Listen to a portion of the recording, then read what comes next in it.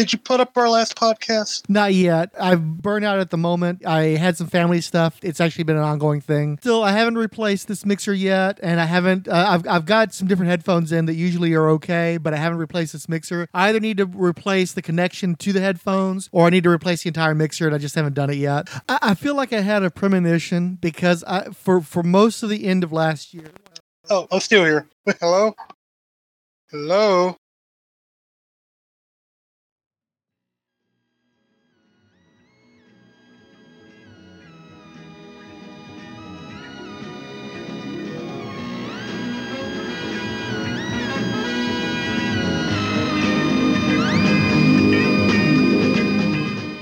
Alrighty. I was reading the intro to this omnibus. It was like a 2-year run from 2001 to 2002. Be quite honest with you, though, I wasn't reading Wonder Woman at that time. I wasn't reading too many new DC books at all. I mean, I barely got Batman over at a movie rental place I used to go to called Movie Gallery before they just disappeared. I was buying that Superman, like Adventures of Superman. Well, my little town where I stay at, though, they don't even sell Wonder Woman stuff. And since this movie done came out, it made me kind of want to, like, A, buy this book because I'd never read this run, and number 2, because of the new Wonder Woman movie coming out, 84, which features that golden armor that she wore during Worlds at War, which I saw the Superman issues of that. That was an odd crossover that I was like smack dab in the middle of. I think it was also around the same time the cartoon that came out, Justice League. It kind of renewed my interest in her among many other characters. When this came out, it passed me by, and also there was like an encyclopedia on Wonder Woman that DK Books had did, which featured a lot of characters from the from the 40s, like her debut in the Golden Age, and then the stuff post-Crisis with George Perez and everything. And I'd read that thing from front to cover when I was in high school. That, the X-Men one they had, and the Batman and Justice League encyclopedias,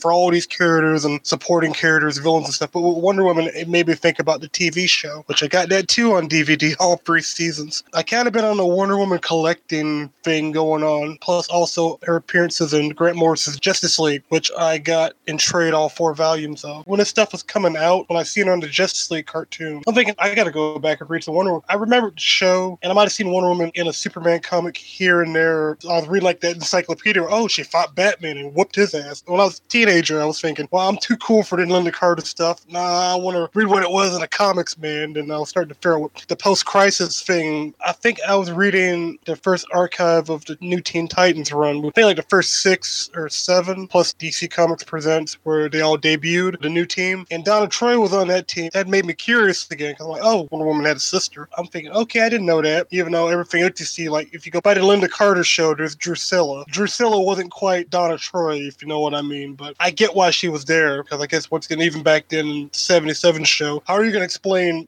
she has a twin sister that looks just like her, except she's younger, and she's like a mystical duplicate, and, with the Titan stuff, then again, they had her doing her own thing by being a photographer, and maybe her relationship with Dick Grayson or not, or with Wally West. I mean, I was reading that, and I was kind of like, George Perez really drew this pretty well, and really got me into that. Plus, there was also the issue with the pre-Crisis Justice League fighting the Teen Titans, and Wonder Woman fighting Donna Troy. And I'm like, okay, they both fight different. They both use the lasso of truth, but they both do completely different things. Really made me want to read what the comics were, and say circa 1983, 84, and then there's the Wonder Woman stuff that's coming out, as my mom would say, up to date at the time, which I wasn't even aware of. And since the town I live in doesn't have a comic shop, and they had it one time, but I was buying a bunch of Image books like crazy before the shop closed down. Get all Image stuff, get all X-Men stuff, because I still wasn't in a DC type of mood to be like, okay, I'll buy The Death of Superman, Batman Year 1 and 2. But Wonder Woman and them were just like, I'll get to it when I get to it, thinking the store is always going to beat her. Cut to a couple years ago, I was like, okay, I want to read Grant Morrison's Justice League, because I was reading CBR articles on it. Plus, I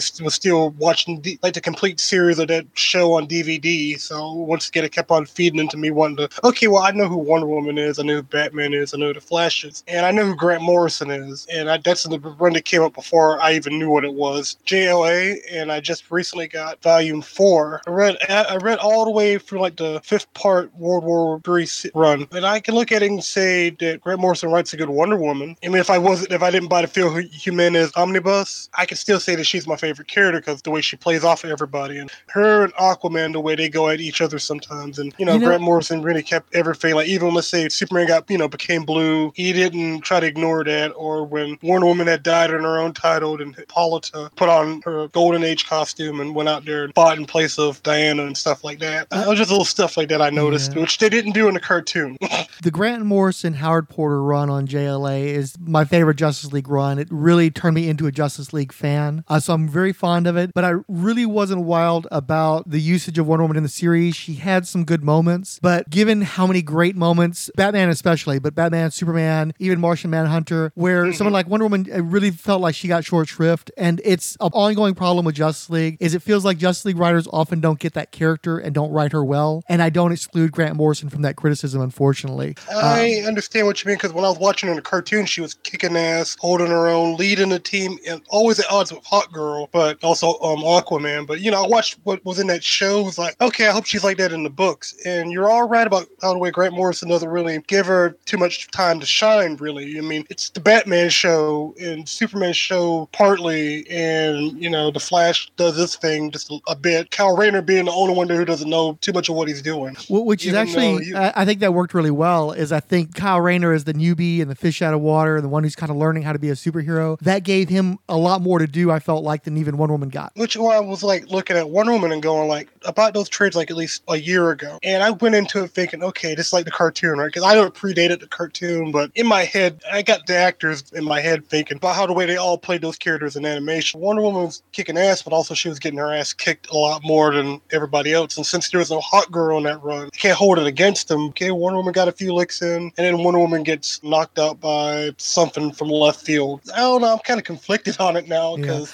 I really felt like in the animated series, the creators had a much better handle on Hawkgirl than they did on Wonder Woman. They had similar personalities at the start of it, and that whole warrior vibe, but also the arc that Hawkgirl got in the show, they had a better feel for her. And so because of that, it should have been what Wonder Woman had, I feel like. I had a lot of problems. I mean, they did a cheap jack quickie version of the origin, which had her stealing her garments in like a thief in the night and rather than the contest. They knew that they had a better handle on Hawkgirl, so they gave most of their moments to Hawkgirl, and Wonder Woman just sort of got the leftovers, it felt like. It did, because I didn't like the idea of her just stealing the costume. I felt like, for one, how's her, DCAU version of Wonder Woman, how's her costume already made by Hephaestus? So I'm thinking, was Hippolyta Wonder Woman before her? Because now, after reading all this other Wonder Woman stuff, I'm aware of Hippolyta was Wonder Woman before Diana was, and then Artemis was later and stuff like that. But I was aware of Hippolyta mostly, and I know they got her as a blonde on cartoon, but in the comics she was, she had the same hair as Wonder Woman did, in black. Post-crisis, but pre-crisis she often had the blonde hair, and they probably did that to help differentiate. And plus, I think they were still hewing to the classic origin where she's made from clay, so it'd be fine for the mother and daughter to not necessarily resemble each other. But obviously, they've strayed further and further away from that over the years. In which, to me, I'm like, after reading what I read, that's the thing about the post-crisis version that stuck with me the most. Between Diana, Donna, and Hippolyta, they almost all look the same, just very, like, Wonder Woman had very curly hair, then Hippolyta had very long curly hair, and Hippolyta was a bit more warrior-like than her daughter, who was trying to be more peaceful-like, and Donna Troy kind of being like, I wouldn't want to call her the Dick Grayson of the group, but between the Dying and the Resurrections and Dark Angel, which I've read a little bit about that, and I'm even going, that's a bit excessive.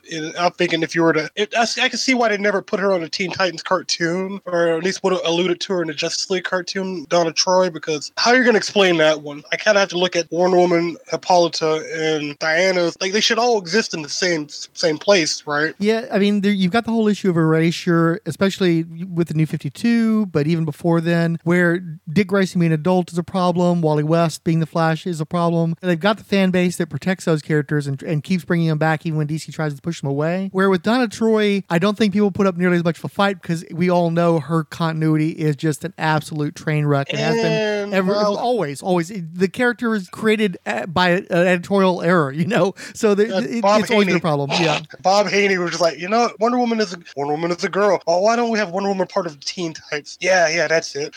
Yeah, and how we're gonna explain it? She walked by a magic mirror. and the thing is, the New 52 would have been a perfect opportunity. I've been talking with folks about this recently on Twitter. There wasn't anything wrong with the concept of the New 52 of giving DC more of a fresh start, but you've got to actually do something smart with it. You've got to actually think it through. And so they reintroduced Donna Donna Troy in the New 52, and she's a completely different character with a completely different origin, and she's an adversarial role with Wonder Woman and all this kind of stuff. And it's like you could basically recreate the character, do a better job of it than was done previously, and have her make sense within the Wonder Woman canon. And instead, they felt the need to, we got to make it new, we got to make it cool, and we got to make it sharp and edgy and violent, and just screwed it up all over again. I look at it like this: if I would have done it, I would have done like the DCAU a little bit. Like that's the thing. That's why I like those cartoons, and I like their approach to all these characters, even the ones they kind of introduced on the Justice League cartoon, like Fury. Remember the episode 2-parter with Fury. Mm-hmm. They made it okay. She was a girl who was orphaned, and Hippolyta took her in and imbued her with the Amazon powers. But Fury was way different on the show than she was in the comic books. But still, you got a sense of, well, okay, there's another Amazon who wasn't born of the island. They could have took bits and pieces from, I'm trying to think, because there was stuff in New Titans where they were really trying to, make her at least like, okay, you weren't born of clay, you didn't walk through a magic mirror, you were an orphan, and the Amazons took you in, raised you as one of their own, and stuff like that. I mean, the stuff that I liked from Marv Wolfman when he was really trying to make her, along with everybody else on the team, be individuals as opposed to like, okay, you're a sidekick. So you're like the mini-me version of a Trinity here. That's the thing. I like her character. It's just that, like the New 52 version, I just never got into. I don't think anybody did. She looked like Donna Troy, but she didn't act like the Donna Troy that I'm reading right now in the field. At least in the Phil Jimenez run and in the Marv Wolfman run. That makes any sense. And Jimenez is one of the few creators in comics that actually clearly has an affection for Donna Troy. And he did more to buoy that character in the 90s than anybody easily. Which is what I'm got my memories of as I'm reading that book, because I think I had like one issue of New Titans where she's a Dark Star, and I vaguely knew what they were. Since the Green Lantern Corps were all dead now, they got these replacements who just put on a power suit, fly around. And that's another comic which I think I was vaguely aware of from the DC Comics Encyclopedia, which I also got, which I'm surprised they never put them in animation, which I look at all of these characters and go like, the Justice League cartoon did well for a lot of them. They could have also stuck in a few of them, like they didn't have Hal Jordan there, thank God, but at the same time also with Donna Troy, and I'm like, you could have alluded to that she's on the island, right? Because they always had like cameos of Nightwing and Barbara and all them floating around, Superman supporting cast floating around. I just feel like Wonder Woman should have had her own cartoon at the same time, like about like 95, 96. That's the vibe I'm getting while I'm reading that book. They shouldn't have took a movie. They could have done what they did with Superman, like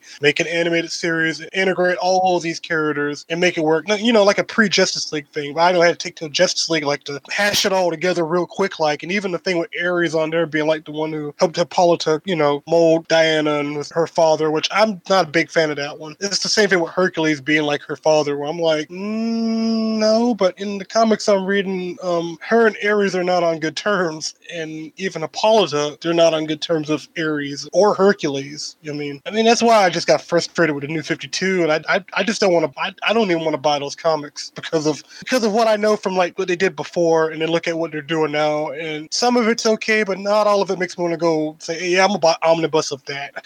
Yeah, and the fact that that the rebirth happens, and so they try to integrate the two different continuities into one another, and New 52, there's so much in it that just doesn't fit, and then you've got all these rights issues, I assume, because they had all those Wildstorm characters at the beginning of the New 52, and they got rid of them all, within a few years of that. So they were trying to integrate all this Wildstorm continuity, and then they just dropped that entirely, but it still kind of altered the course of DC. It was just a mess, and basically they needed another New 52, or they need one now. When you were talking about a Wonder Woman cartoon, obviously that's something Wonder Woman fans have been griping about for a long time now. If it would have came out back then, I would have been probably more of a fan, because all right, Batman animated series, as a kid I'm like, hell, this is the best thing ever. Then Superman animated series comes on, oh, this is the best thing ever, and they're debuting like Green Lantern, Aquaman, and Lobo, and all these other people. I mean, they could have stuck Wonder Woman in there too pre-Justice League. I mean, I've been rewatching that show where I'm like, you could have done a little Wonder Woman thing, like he has to go to Paradise Island, or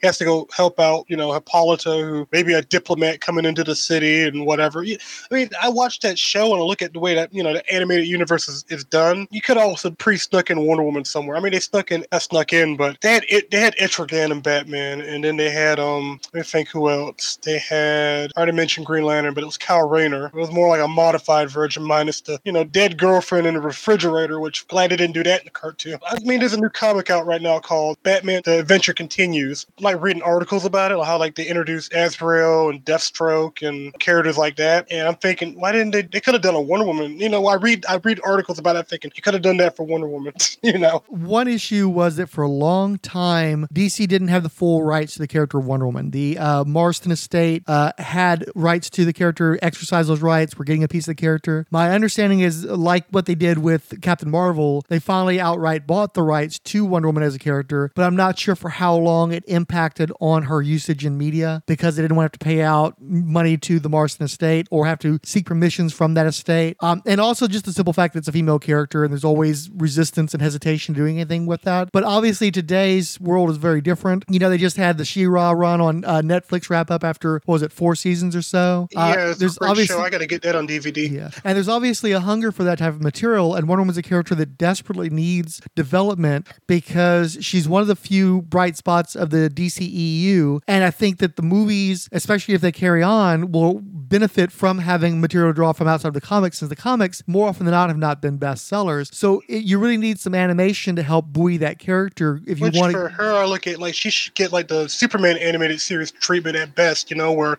okay, we show all like, you know, we show her world, and if you want to throw like, okay, she works as Diana Prince for the government or whatever, like if you want to homage the 77 Linda Carter show, I mean, that'd be a good place to kind of, if you want to, you know, I mean, you can do like a 50-50 a little bit, like the way Batman animated series kind of, it didn't do the Adam West show, but there were some nods in there. Or with the Superman cartoon, there were some nods to the Fleischer animated series and the Silver and Bronze Age stuff, and also the post-crisis stuff. Like, I feel like with Wonder Woman, they could really go for it with it, yeah, because as I'm reading like that omnibus, I'm thinking, okay, the Shirley Walker score could be right in here, you know, also since you got Batman crossing over, you know, I put eyes on it already, even back then in 2001, so that was like post No Man's Land and whatever. But with Wonder Woman, I feel like she had, like, to me, I look at her stories and go comic book wise, the stuff I like was always the stuff that was just out of left field, like with the Greek mythology, and also her at the same time sometimes being at odds with characters like Batman or Superman, or, you know, okay, there's Darkseid, but that makes me think of Super Friends, where Darkseid was trying to hook up with Wonder Woman, and I'm like, why? You know, because I think John Byrne tried to do that in his comic during his run, and I think I saw that in like an encyclopedia. I'm like, well, what's Darkseid doing here? What's he got to do with her? Yeah, you know? Byrne tried to bring in some Silver Age stuff, but it just didn't really work that great, and I think that actually contributed to her usage in JLA. Is, you know, John Byrne's known for being pretty domineering and having influencing the editorial directions of the characters beyond his own work, and so I'm confident that a lot of that came into play with Grant Morrison's JLA. There's a good chunk of that series where Hippolyta was in the book rather than Diana, and so that caused some conflict. That's when Prometheus showed up and was fighting everybody, and I read that going like, because I think when I was reading it in trade, I didn't realize it until I looked at her costume and go, okay, that's Hippolyta, and because I think he killed Wonder Woman, right? John Byrne did. Yeah, for like 5 minutes. Really, yeah, it was a peculiar thing because I know that he was looking for an angle with the character for years to help boost sales. At one point, he was going to marry her off and such, and I guess ultimately he went with the old saw of killing her off, but she was brought back so quickly that most people didn't even notice that she was dead.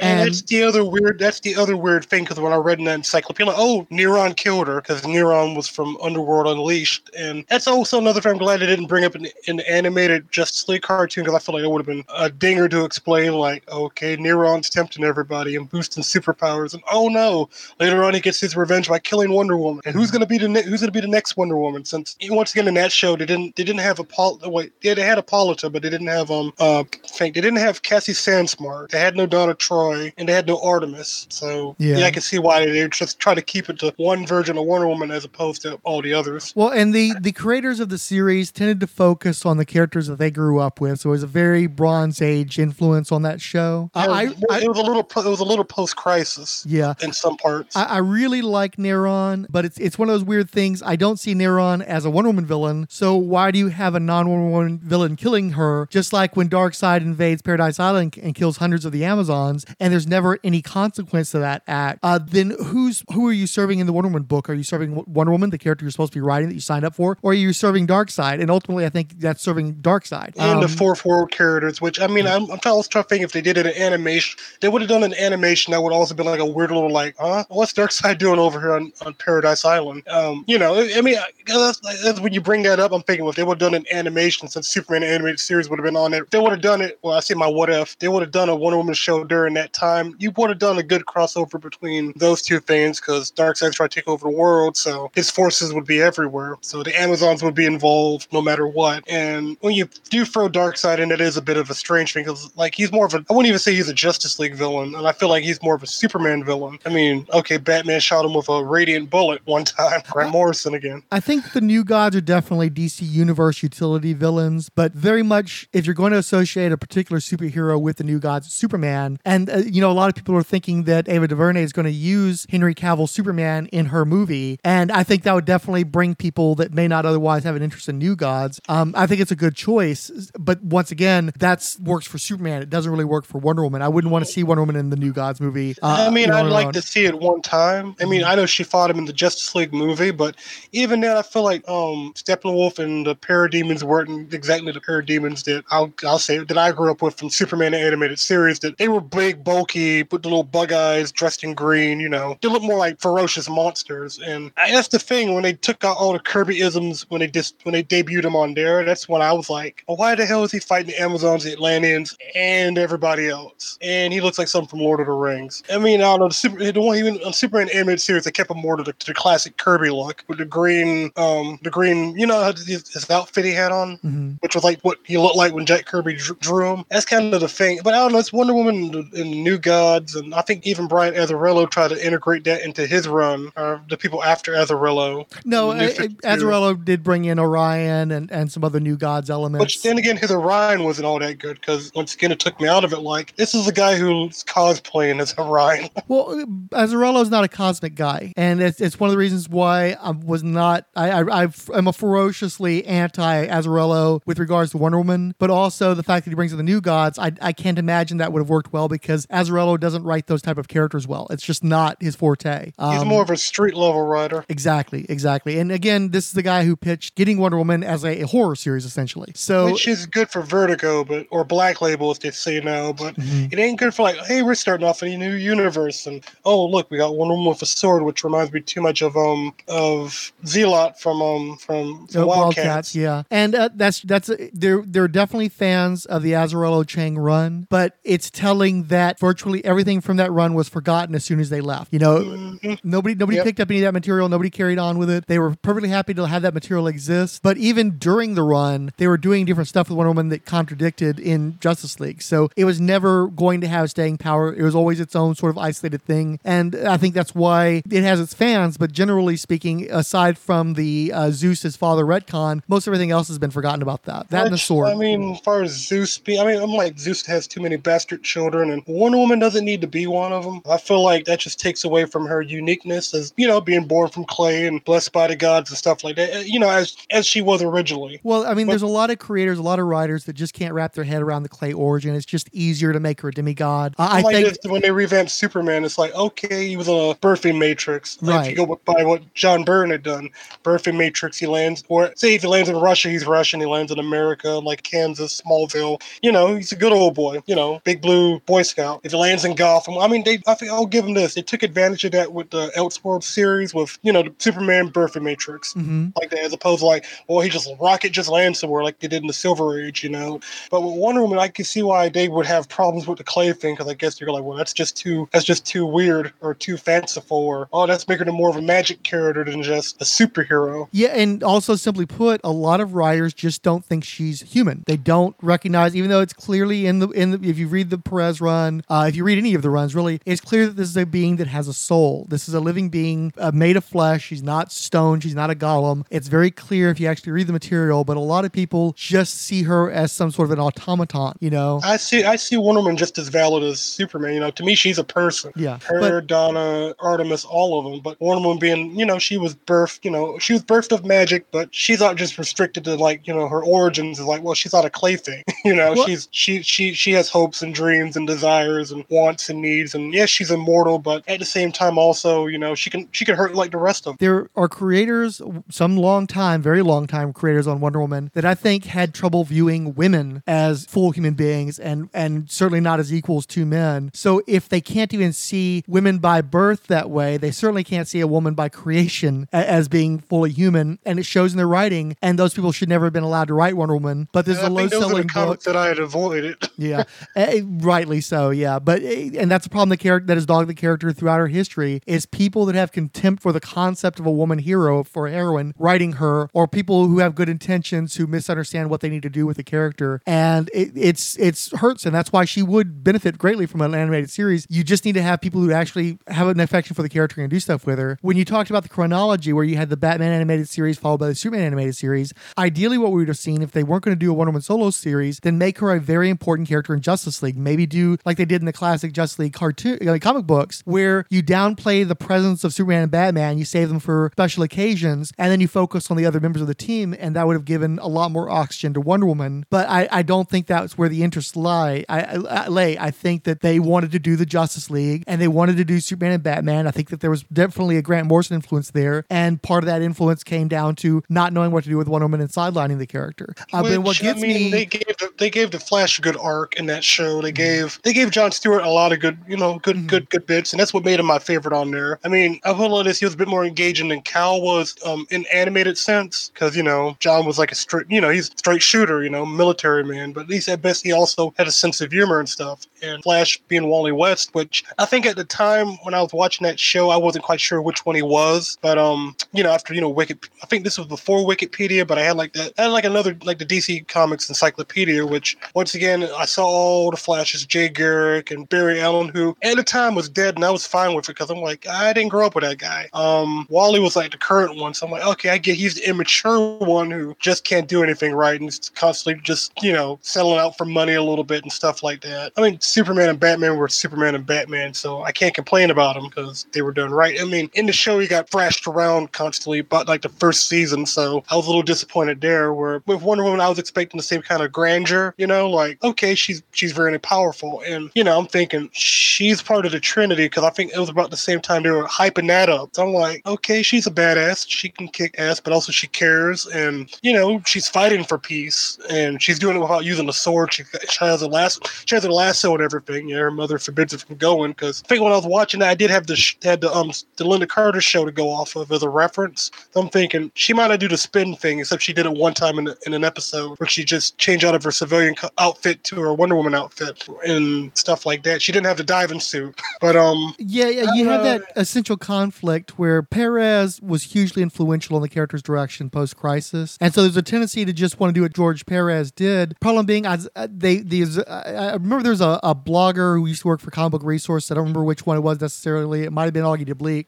who would often talk about story engine, where basically you'd look at the various components that a character has that gives them material, grist for the mill to create stories. The story engine is something that'll help propel that character forward under different creators, under different regimes. And Superman and Batman are characters that have very strong story engines. Wonder Woman, not so much so. And I think part of it is that George Perez really wanted to get away from the whole military-industrial complex elements of the character that were present throughout the Silver Age and in the Bronze Age, and including the TV show. And the problem is that was such a key story engine for that character that just having her be an ambassador and having so much of her material revolve around the mythology, means you have mythological stories you can tell with her, and then it kind of limits what you can do with her. And it creates a situation where unless she's the generic girl in the group, they don't necessarily know what to do with her because the story engine isn't there. Where, again, if you look at the TV show, obviously that story engine worked because they got 3 seasons. They would have gotten more. They only canceled it because CBS didn't want to become the superhero network, and they already had too many shows.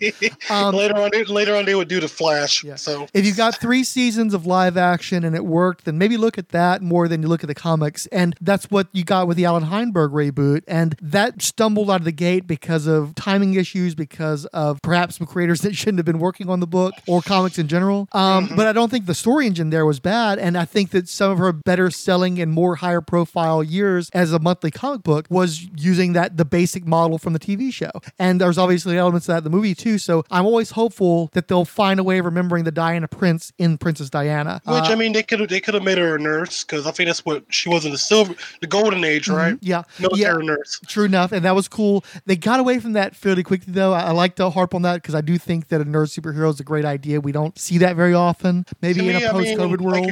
Because I feel like that would complement Clark Kent a little bit, where she works in that world, but she's not directly involved like she would be like in the TV show. What was she in the TV show? She was with military intelligence when they were in the World War II setting, and then she worked for a spy organization once they moved it into the 70s. Which, I mean, if you wanted to revamp that a little bit, if you say, hey, it was Argus or Cadmus, or well, not Cadmus because that was in the cartoon, because that'd be another little weird thing. Like, wait a minute, why you want to throw her in Cadmus or throw her with Checkmate? I mean, it'd be interesting, but I don't know. She Wonder Woman like, I'm stopping a Checkmate plot, but then it would be kind of like Supergirl, where she's with the DEO, and I'm like, nah, that wouldn't work. Because I mean, I don't know, just make her a military nurse who works on the front lines or something like that. I mean, or I would say a scientist, but I'm trying to think, how would that work? That's the thing with Warner Woman. Like, I'm used to having a secret identity because of the TV show, but I know in the cartoon they just made her like, basically Amazonian exile, because I didn't even look like she had like a private life. You know what I mean? Yeah, and I think that you have trouble finding the personality, finding the core of the character if you don't have that sort of civilian identity. And she's been stripped of that since '86. Pretty much every incarnation of the character since then has been divorced from Diana Prince. Yeah, with the exception of, again, the Alan Heinberg run. So I think that it was a good idea to go in that direction. I'm not sure the specific agency was maybe the best because she was essentially supposed to be policing metahumans, and I'm not sure that's necessarily the right role for her. But ultimately, she is a soldier. She's a soldier for peace, but she is ultimately a soldier. And, barring becoming a mercenary, you need to have an organization in order to be an agent of. You have to be a part of an army to be a soldier. So, which that's the thing. Like when you brought that up, I mean, okay, in the animated series, Justice League, they were at odds with Cadmus all the time, right? Amanda Waller was always on their back because of Luthor having his fingers in all these pies, trying to be like, okay, I got to keep them off my back. Brain X in my body, trying to get out. I got to fix that. Even I didn't know anything about that. And you watch the show and go like, okay, well, does Wonder Woman have a personal life? I think there was one episode they showed her dressed down in like civilian garb, but at the same time, like, that's just still Wonder Woman. Everybody knows her on the street.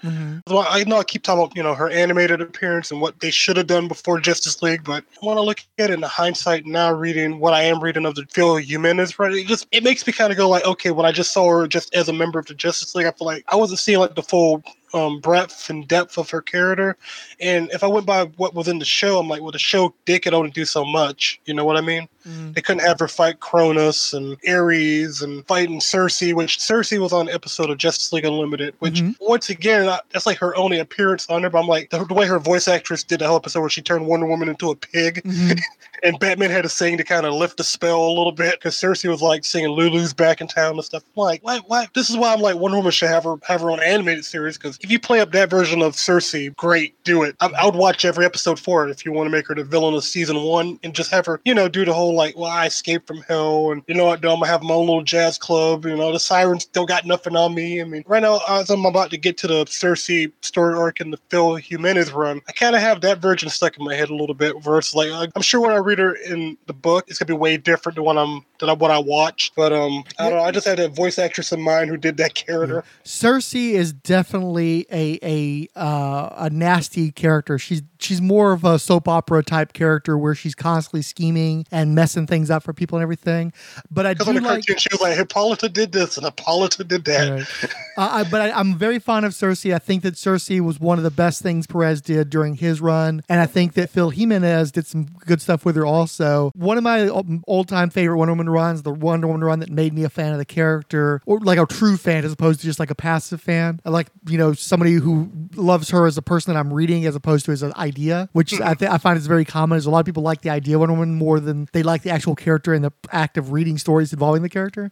But they're collecting the William Mester Loeb's run finally, and the first volume called The Last True Hero is going to be out in a month. That's the run that had the Brian Bolland covers. It's the run that had Paris. And also, where she was in the biker, the material, the biker Wonder Woman stuff is going to be probably in a second volume. The volume that they're collecting in August stops short of that one.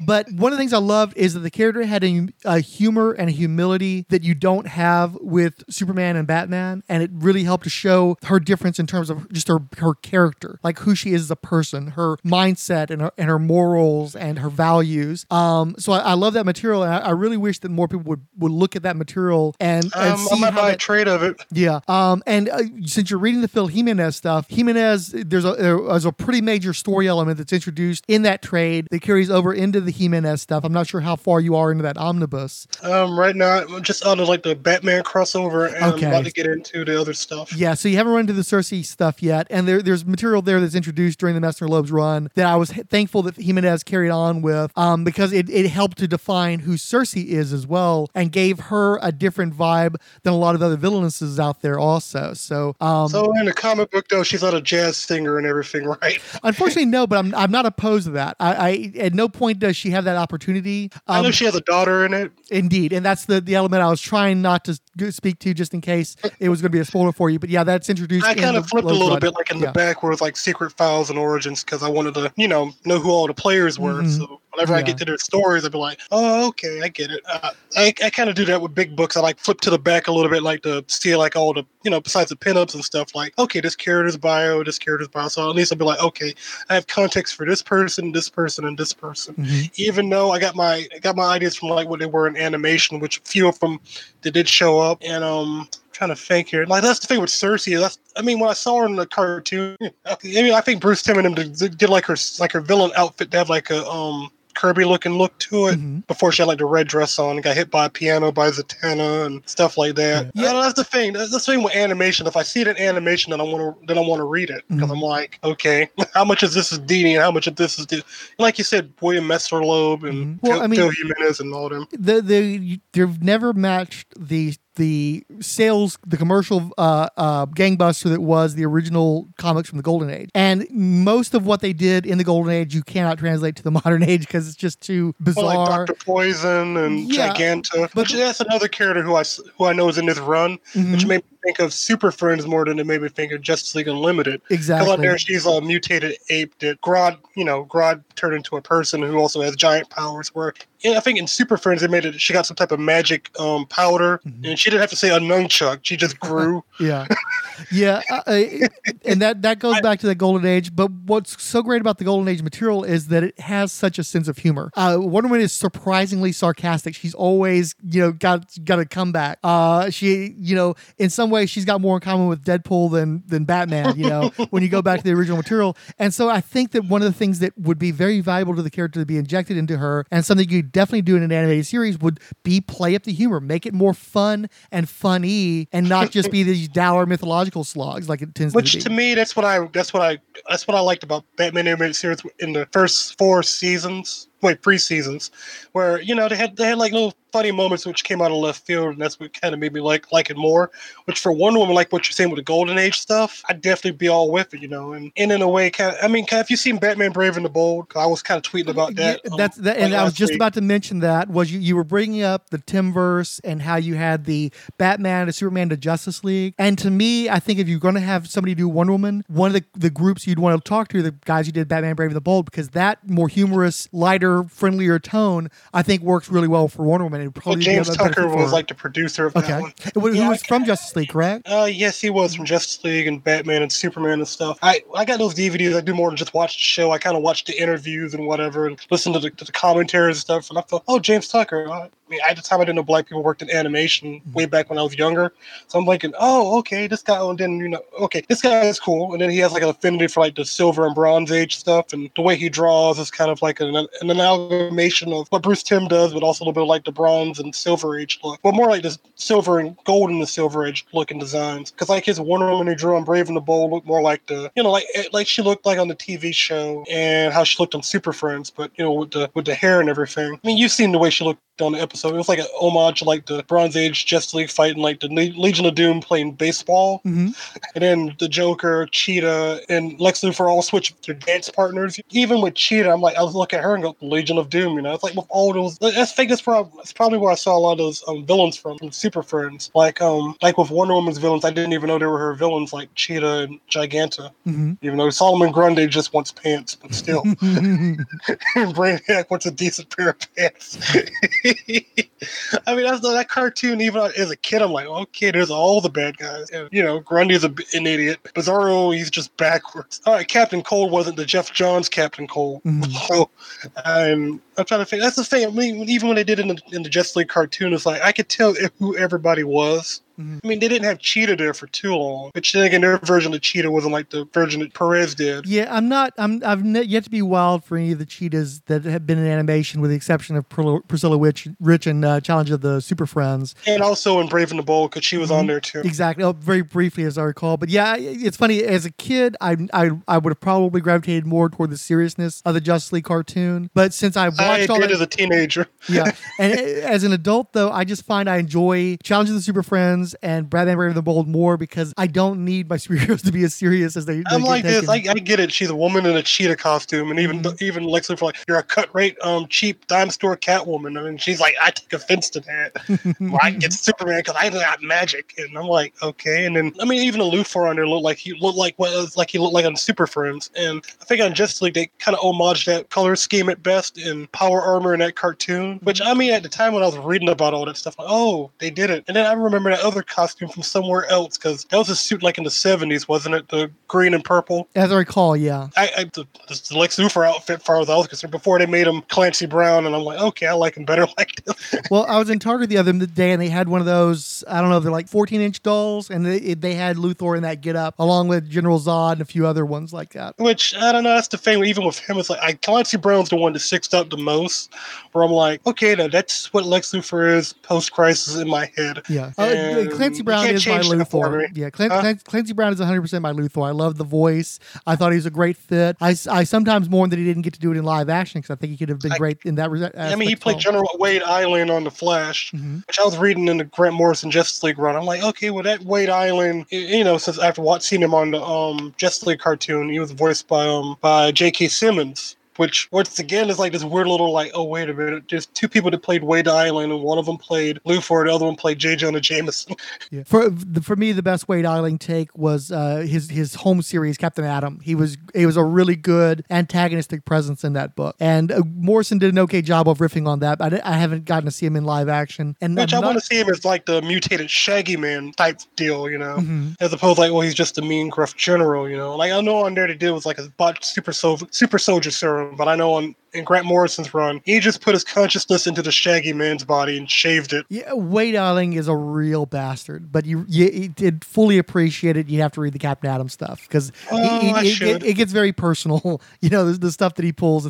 He's a nasty character. I mean, because I see all him and Captain Atom on that cartoon was like, you know, they look like you can tell these two met each other before, minus Major Force, was it? Who also, you know, is involved with Kyle Rayner's problems and women in refrigerators. I mean, after knowing that about Major Force, I can't look at that character any differently. It's a defining characteristic, and it wasn't a new thing either. He also had that misogyny in the Captain Atom series. Which I'm surprised. I mean, if you wanted to make him like a Wonder Woman villain in a cartoon, you could do that. I mean, I know what the Harley Quinn show is doing with Dr. Psycho, which I've been watching a little bit of that, and that stuff was funny, because I'm thinking, okay, he's working with Harley, and now he wants to betray Harley, and Darkseid's involved, which had Michael Ironside to come back for that. Which I was watching a few clips of it on YouTube and going like, oh, they ready to get Michael Ironside back. I was kind of almost like beside like, am I hearing that right? Yeah, that's right. Harley Quinn, I will make you the leader of my parademons. I mean, I don't know. Michael Ironside is another actor who I associate with Darkseid. That character, if I ever get to that part with him and the Wonder Woman run, that's going to be the other voice that comes to mind, you know, like, because that guy, for me, kind of defined the gravitas and the seriousness of him being like a friend. threat. You hear his voice and whatever. Yeah, he got his ass whooped, but he came back and he was a lot rougher and meaner. Yeah, a lot of people of my generation hear the old Superpowers voice. Frank Welker. Yeah, but for me, it's still Michael Ironside. And I think if you want to draw the distinction between Thanos and Darkseid, one of the easiest ways to do that is have Michael Ironside be the voice of Darkseid. That's a whole different vibe from what Josh Brolin was doing. It's like this. Put it like this. Thanos in the MCU, Josh Brolin. I'm still thinking Cable if you go 2 movies over. I hate dubstep. Yeah. But that's funny. I got a Cable action figure right over there. I got no Thanos and I got no Darkseid, but I got a Cable. Circa as he looked in 1991 when Rob Liefeld designed him and the way he looked like on the cartoon. But with Darkseid on there, so you're telling me it's a repainted Roadblock figure then? No. I'm just kidding because of the swipes. No, he's a Marvel legend. But I gotta say that's the thing with Darkseid. Like whenever I go to read him, if I do see him in stuff, it's Michael Ironside's the first one. Now if it's like heaven forbid I say Bronze Age, like that's Frank Welker, but even I'm like, no, that's Michael Ironside. Yeah, I mean, I have a soft spot for a lot of those old school 70s and 80s voice actors, but they did such a great job of the voice casting during the Timverse years that for a lot of those casting choices are just indelible. They're Daniel Delaney will always be Wonder Woman. I mean, Lois Lane. There's just and also the Phantasm. Andrea Beaumont. David Warner will always be my Ra's al Ghul. He's mine. He's mine. Yeah. That's right, detective. You've foiled another plot of mine again. But here, take my daughter anyways. And but beloved, no, I don't want you to get killed by my father again. He's like, oh, Roz, I have no, leave me alone. Go away, get out my cave. But no, and then Tali's like, hey, I got your kid right away. He's like, I ain't signing the papers. I don't remember that. I got mine wiped. That was another continuity. What are you talking about? That wasn't me. Yeah, that wasn't me. But that's the thing with those. They did so well, and I can't read the characters any other way. Even the woman that voiced Wonder Woman. What was her name? Susan Eisenberg. Susan, I follow her on Twitter, and she's another one. Like when I hear Wonder Woman, I feel like there's 2 actors that come to mind. There's her. And then there's Linda Carter for like say Hippolyta if nobody else, because I'm thinking, well, she can be Diana's mother. Mm-hmm. Now for Donna Troy, it's a hard one because they've never done her in animation. No, they did. Didn't they? No, am I mistaken? I thought that she was in Teen Titans. I guess she wasn't. I mean, she was not in that show. I'm talking about the Filmation from the '60s. Oh, okay. I thought you were talking about the good one. I want to say, but no, I like the Filmation stuff. Okay. But but that's another thing. When I watch that show, I can't think of the Titans. If I read them, I'm thinking of those characters from there. Like the one, like the show they made, they came out with, they had Donna Troy on there, and I was disappointed when they killed her. I mean, Deathstroke killed her, and that part I'm like, because Deathstroke killed Aqualad on there too, and I'm like, you starting to make me really like you guys, but you had to go kill two of these characters, in which one of them I saw on the animated series, and the other one who's never been in anything at all till now. And I'm like, what is this? I was speechless. I'm like, I know who she is.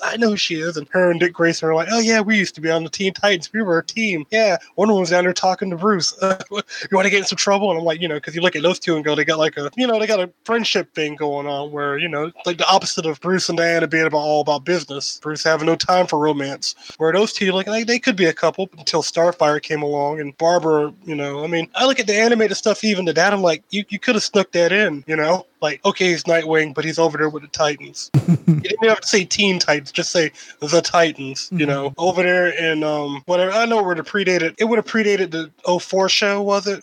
But I don't know, 04 show, it was good, but it missed a few parts that I liked about the Titans from the little bit that I did read, like the soap opera stuff, and Cyborg more of a Teen Titans character than a Justice League character. And okay, there's Jericho, but I don't know. In the '90s did not treat him well. I'll say that. And trying to think what else. I don't know. I mean, I was watching that show and it was just so dark, but not like dark and interesting, more like a dark and you guys are really trying to be very serious about all this, saying Batman. Too much shock value for my taste. Yeah, I might check it out if they port it over to HBO Max, which I suspect they will. I suspect the DC Universe app will probably die ignominious death within the next year or so. But I'm not. I was really hyped to watch Doom Patrol. Teen Titans will be more of or whatever Titans, I guess is what it's called. Well, will be more of a pity. Because we're not Teen Titans. That's going to be a pity show for me because I don't have any strong motivation to watch it. So. I mean, I watched both seasons on DVD, and when Donna Troy before he showed up. I'm like, oh, okay. I know exactly who she is because she's, to me, is always like the one who's left out of things because you always got Wonder Woman in everything no matter what, but not her. Yeah. Yeah. And that's a problem. That's why you need a Wonder Woman cartoon. And this is something that goes back to the comics is Superman has his family. He's got all these people that are around him that are super related, that you know are super associates. Yeah. Even the protoplasmic matrix. Yeah. But there was a blogger I liked called Scipio Darling. And what he would do is he would talk about this thing called dynastic centerpiece. And the idea was if you wanted to have a truly great iconic superhero, there's going to be, one of the big A-listers. It wasn't enough to just have that one character. You needed to have a bunch of associates that kind of built that character up and made them like the central figure in a greater mythos of that character's creation. And obviously, Batman and Superman both have that in spades. Flash, they did that when Mark Waid was doing all that popular run in the 90s. I think part of what propelled the Flash in that time period was that he created that dynasty. Went into the TV show. Exactly. And I don't know that you would have had the Flash TV show without someone like Mark Waid really building out that character and fleshing them out. And then Wonder Woman has the pieces there. You've got Donna, you've got Cassie, you've got Artemis. And you've got Nubia. Yeah, absolutely. And, Jimenez did a little bit with that. Heinberg did something with that. But nobody's really fleshed it out enough. And if you go back to the original continuity, Donna and Diana did not spend a lot of time together, up through the 80s. One was Titans, and one was Justice League, and then they never really met to maybe to fight one another, but that was about it. Well, and it doesn't help too that Wonder Woman kept stealing stuff from Wonder Girl, like the Wonder Girl could just plain fly, and then later on Wonder Woman could just plain fly. There was none of that coasting on wind currents and stuff. And invisible jet. And then Wonder Woman steals Cassie Sandsmark's origin. Cassie was the bastard child of Zeus, and now Wonder Woman is. And which I'm like, no, don't do that to Cassie, because that was another character. I'm like, oh, they made another Wonder Girl because she was blonde and Donna was, brunette. And when you mentioned that part, she came from the John Byrne run, was it? Yep. And I think she's on Young Justice right now. Yeah. And that's another one of those deals where she gets introduced, but she has stronger ties and more of a relationship to Artemis, who was training her to be a superheroine, where Wonder Woman kind of abdicated that responsibility. Wonder Woman is a very isolated figure, and once they got rid of Steve Trevor in '86, up until they started having her hang out with Nemesis, and in the New 52 they started getting a little bit more use out of Steve Trevor, but she's always this isolated figure, and you can't act like she's a part of the Trinity. You can't act like she's up there with Superman and Batman if she doesn't have that greater mythos of characters that surround her and support her, and they're always set off. Etta Candy's another one, but again, Etta Candy was minimized greatly in the Perez run, and then largely forgotten for years afterwards. Which I'm reading the Jimenez run right now. I haven't seen her yet. Yeah. Oh, I don't recall her being around very much. If I recall correctly, Jimenez did a lot more stuff with the Amazons, and of course, again, he did have Artemis and Cassie in there. He had Artemis, Cassie, and Donna, and Hippolyta, but Etta was nowhere to be found. Yeah. So there have been people who've tried to do it, but it hasn't been handled consistently. And I think you need something like a cartoon. You need something where these are the characters we have to work with. We're not going to be distracted by all these other types of characters. We're not going to be distracted by all these other teams. Guest stars and a few cameos, or she calls this person when goes down, hey, I know somebody that can help us out, Artemis, right? Yeah. And Artemis is doing her thing, and however the way they want to design her, because Artemis was like another character I remember, because I think I'd seen like a cover of like the William Messner Loeb run on Comic Vine, where she's dressed up like Wonder Woman and Wonder Woman wasn't. And I always thought like, okay, she has red hair, but she has like the wings on her boots and stuff. She's a bit more ferocious, right? And I know she was nowhere on Grant Morrison's Justice League, but I don't know. I'm trying to think of a what if scenario. What if she were? Because to me, she always seemed like, I think she was voiced by Rosario Dawson on the first animated Wonder Woman movie they did. And then later on, Rosario Dawson. If I recall correctly, Rosario Dawson was the voice of Wonder Woman in the New 52 flavored movies, and it was Kerry Russell that was the voice in the Solo movie. Okay, all right. Because see, I got both those movies. I got that one in Bloodlines, which kind of like a loose adaptation of what Perez and Phil Jimenez was doing, because they had Silver Swan, which was Vanessa. What was her name? Vanessa Capitalis is the Silver Swan. Okay. Her name doesn't roll off my tongue, but she's red hair and stuff like that. It's definitely a mouthful. Vanessa Capitalis is a lot of syllables to throw, and especially it's somebody who's not like, I was reading a lot of that stuff with her, the early Perez run, as it was coming out. So I've had decades to absorb that, but to throw that at new people people, especially if it's a character that really gets forgotten about for a few decades there, it's a lot to expect people to be able to remember a name like that after that many years and that little presence. Yeah, because I don't know. I mean, I got that animated movie, and I was watching it, and I watched it like yesterday, and I'm thinking to myself, well, okay, all right, I see some. I mean, because I was aware of these characters came from this, and I like what they did with Etta Candy, making her one, she's black, number two, she's just as good as Steve Trevor at getting out of the shit, you know. She can defend herself, but at the same time also be like, hey, no, we need to go help out Wonder Woman. Shame they done killed off that universe now, because I would have liked to see more of, you know, those adventures. But I don't know. That's the thing with Justice League Dark. I feel like that ruined any return to see what else faux New 52 Wonder Woman would have done. You know? Yeah, I thought I really enjoyed the last couple of Justice League movies that were tangentially Timverse, the Doom, and Justice League of Two Worlds. And once I realized they were bringing in that 52 material, that was just my stopping point. I'm not sure that I've watched any of those I watched a Suicide one. Mr. Fix-It made me watch a Suicide one, but for the most part, I don't think I watched any of those cartoons after that point. Just like the New 52, I think it was Wonder Woman's Bloodline that I got. That's the one I'm talking about. Still haven't watched it. I like what they did with Cheetah. Dr. Poison was an interesting choice because I'm sure this was like either before the movie or after the movie, because I could tell when these things come out, like if the movie's coming out, they're going to put this to coincide with, say, either the home release or the theatrical release. And they had Giganta on there, but she didn't look like old school Giganta, but she's there. And they had like Dr. Cyber, who, I don't know, that was another weird one where I'm like, because I think she showed up one time on Justice League Unlimited, kind of as a training simulation that Supergirl fought against. And also the Queen Bee character from Justice League, Grant Morrison's Justice League. I don't know, that's the thing. Wonder Woman's villains are scattered all over the place. And when I do see them in animation, like, there should be more done with them. As opposed to, like, just one-offs. And Dr. Cyber is such an odd one because, you know, she made a handful of appearances in the 60s and 70s. Nothing was done with her for about a decade. They bring her back and she's basically like a Dr. Doom type for her. Then she gets dropped again for another 20-odd years. And then she's made these weird little tepid appearances here and there ever since. So it's one of those deals where it would be very easy for somebody to forget that it even was a Wonder Woman villain. But if they put her in the cartoon, that might actually be one reason for me to bother with it, just to get to see her, you know, a more thoroughly explored animation. Although from the sounds of it, she's fourth or fifth build, so I guess it isn't too much of a role. Medusa is like the main villain, and Medusa, I mean, and she got stooped up because she was manipulating Dr. Poison, Giganta, Cheetah, and Dr. Cyber, and Veronica Cale, which is another character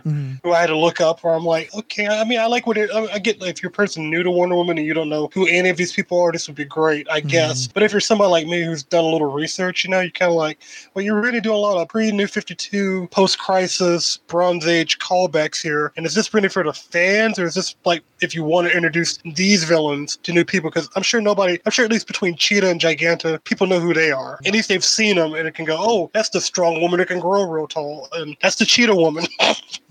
Yeah, and Veronica Cale was Greg Rucka's female Lex Luthor, and I just can't see her much beyond that. She's never shown me anything that made me see her as anything other than Greg Rucka's Lex Luthor stand-in. So to me, I mean, I saw her like in the Question pipeline that Greg Rucka did with Renee Montoya and Huntress, you know, trying to solve some type of mysterious thing where people were getting kidnapped and whatever. And Vandal Savage was like the main bad guy, but I remember she showed up on there for like a little bit because I got that trade too. Because I don't know, I found myself before the movies came out and all that, I was just busy trying to read DC stuff that was tangentially related to, say, the stuff I'd seen in animation. So I just got knew who Renee Montoya was. So I'm like, oh, she's a Question. I'm gonna go read this. And before the Batwoman show, I was reading like Eulogy, so I bought the deluxe hardcover to that, because at the time before they started doing what they're doing now, I was already kind of like, oh, I wonder who this is. And then I'm thinking they may never make a movie or whatever with any of these characters, or if they're in animation, they might just show up one time and never again, because, you know, Batman and Superman are the money makers, or just Batman by himself, which sucks. You know, because I'm like, there's more people besides Batman. I mean, that's the thing. It's like I get kind of annoyed with it because I'm like, I like Batman as much as the next person. And I got my favorites of Batman, like DCAU version. And okay, what Grant Morrison did a little bit because it got weird, but it got into fun weird. And then there's Brave and the Bold Batman, which I like because he's just fun, you know? And he teamed up with everybody. So Batman had needed some help. And I got like season 1 of that show on DVD now because I don't know. I saw it. I'm like, oh, like all 32 episodes. Yeah, I'm buying that. Yeah. And I think on the Wonder Woman Bloodlines Blu-ray, they got like a bonus, like 2 episodes of Batman Brave and the Bold. One of them featuring Wonder Woman, Superman, and Batman. The episode I mentioned before, and I watched that like 5 times because I'm like, this Super Friends, but better. You're right. It's like Super Friends without it being, to the point where I can't tell who is who. It's like, well, Superman's basically is pre-crisis self, basically, where he could do anything, and Wonder Woman's pre-crisis on there. I mean, Batman pre-crisis. I say it was like before Alan Moore and all of them had their way. They were smiling, hanging out in the diner, eating cheeseburgers and stuff like that. Right. Which when I look at that show, I'm like, yeah, you guys got it right. So if I were to delineate both universe, like the DCAU and the Brave and the Bold one, they're clearly two different planes of existence. Except you got Robbie Reyes, Blue Beetle, Jamie Reyes, Blue Beetle, Brave and the Bold, and Ted Kord's dead, but he wasn't killed by Maxwell Lord, and you got Booster Gold flying around, and you have all that going on. And I geeked out on that show too much, Brave and the Bold. Rather than the DCAU stuff, I gotta take it like, it's funny in some spots, but it got very serious. Yeah, something like Brave and the Bold, you can just, you can be loose. It's light, it's easy. You don't have to get. Sometimes the more serious stuff can be a drag, so it's nice to have a break and just enjoy the goofiness of a show like Brave and the Bold. Which when I saw that Wonder Woman episode, I'm like, oh, I know what y'all did now. This could be great. And then, the baseball scenes, what kind of made me kind of go, okay, this is wacky, this is funny, but it's done in such a tongue-in-cheek way where it's played straight. And I think that's probably why I like it the most, because they're not being bra-ha-ha funny. They're more like the Naked Gun. A few sight gags here and there, except, Leslie Nielsen might be playing Batman. Or Adam West, because I had to look at that version of Batman. It's almost like Adam West is played by Dietrich Bader. So kind of got this whole like, well, you know what? I'm always serious all the time. I very rarely tell jokes. Versus Kevin Conroy might as well be like, not swear to me. I am the Knight. Which I know in that cartoon on Justice League, they're trying to get Batman and Wonder Woman to hook up, which still to this day is kind of a weird one. Knowing what Batman becomes in that universe, being old and alone in his big old mansion, and Terry comes along and spurs him back and like, hey, you must go out there and stop the criminals. And like, all right, fine, Terrence. It makes me tired when they try to make Wonder Woman a trophy for either Superman or Batman. I don't care for either relationship. I don't even see her with Superman, to be quite honest. I look at her working with Batman and Superman, like they're just friends from work. She's not trying to get in their pants. Well, it's like you mentioned the Aquaman thing, and Christopher Priest had inferred that Aquaman had a thing for Wonder Woman in one of the JLA Secret Files stories. Aquaman makes more sense to me just as somebody who's not in the big three, but I also like that she never seemed to reciprocate that either. I just like that it's an instance where one of the male heroes is crushing hard on a female heroine that he's not going to get. Was this Hook Hand Aquaman? Yeah. Okay, yeah, because I think when I was reading Grant Morrison's JOA, those two did not get along. He's like, get out of my ocean. He's like, Arthur, knock it off. All right, I'm trying to tell you, we're being invaded by aliens right now. Right. They're not in my sea right now, so go buzz off. But I'm trying to read him as like the Jason Momoa version, which I'm like, as opposed to the Brave and the Bold, was like, yeah, sure, Wonder Woman, we'll go on a rolling adventure. Outrageous. Now let me tell you another great story. When me and Wonder Woman kicked ass of some white Martians. It was great. And then Batman just shakes his head like, oh no, why me? Why am I on the same team as these two? Because that's another thing, which on that show I liked it. Aquaman not being a jerk. He's like, he just likes being Aquaman and telling great stories. Yeah, I think that Aquaman is a property that works better when he's trying to ingratiate himself to you. I think that he's already got enough problems with being the water guy who talks to fish. Yeah, you need to give people a reason to like him. You don't need to give him a reason to dislike him. So don't give him a bad when attitude. I watched the movie of Aquaman, I was like, at least I get it. He doesn't want to be king. And okay, fine, I saved the world one time. Leave it alone. I'm going to drink my beer. Yeah. I'm going to take a selfie with y'all. And I'm not getting involved. No, you know how that movie went. Well, yeah, he's got an attitude, but he's still ultimately kind of a positive dude, for the most part. He's a pretty, happy-go-lucky guy. I call him Surfer Dude Aquaman because it's kind of what he was. Like, he would hang out with Lobo, maybe fight Lobo. He wouldn't say anything's outrageous. Yeah. Well, Jason Momoa should have been Lobo. He would have been perfect for Lobo. So there's definitely an Aqua Bro kind of thing, Lobo kind of thing going on there. Him and Wonder Woman, you're right, it would make sense. And I'm like, I could see those two together. It'd be like Thor, and I don't know whoever Thor would go with. I mean, was it Lady Surf? Was it Sif? Sif, Lady Sif, which in those movies they never even touched it. Just or friends. with Enchantress. Yeah. I've always liked the whole Enchantress Thor thing. I like that he's the she's a beautiful woman, and he falls for it time and time again. And it's never going to end well. So yeah, that seems like a really good match for Thor, because it's just a recipe for trouble, and he works best when he's in trouble. And in a way, it's like I want to see Chris Hemsworth and it's Thor and him and Enchantress kind of like it's the opposite of what him and Loki has to go through, because Loki's his brother. With Enchantress, like no, she's the other girl on the other side of Asgard who's trying to throw a booty call at him, and sometimes she sends I'm trying to think. The executioner just sometimes to rough him up because, I got to throw some danger in here, or he won't show up here. Actually, it would be cool about having Enchantress in the Thor movies would be to have her beguile both Thor and Valkyrie at the same time. I would like to see that. Yeah. I honestly would pay money to watch that opening day. For those who have a rivalry where they're both chasing after the same woman, that could be a lot of fun. And they're both. You give me that, I'm sold. Because before I didn't like Thor either. Thor was a character that I heard of, and he fought the Hulk, all right, but he was never my favorite. I think there was like the Walt Simonson stuff, but beyond that, I wasn't thinking I'm gonna go read a Thor comic. It's kind of like the same way with Iron Man and Captain America with those. It's like they teamed up with Spider-Man, but that was about it. I didn't go out my way going, oh yeah, I kind of like this character because X reason, and I didn't like this character because this reason. So when I look at the DC movies, like with that botched film Justice League, what they did they kind of hinted at Wonder Woman and Aquaman maybe, but you got Mira to worry about, Aquaman's baby mama. Which I look at it to this day and go like, Namor probably wouldn't want to be tied down. Aquaman, I guess he needs somebody to come home to be his queen. Well, and I'm a big believer in, you've got DC and you got Marvel, and you need to make sure that you show the differences between the concepts, not the similarities. And so for Namor to be the guy who's endlessly restless in that respect, where Aquaman's trying to get every blonde that he sees. Yeah, exactly. Where Aquaman's the kind of guy, he's got he's got Mera, and Mera's always going to be the end game for him, and you can have some other stuff in the midst of that, but ultimately it has to end with Mera. You could do Wonder Woman as like the intermediate between, but Well, and again, I don't really want her with superheroes. I think that it's always going to be a trophy when it's another superhero. I think that when she's picking somebody like a Steve Trevor or Nemesis, it's about her. Where when you have her with another superhero, it's about the dude too often.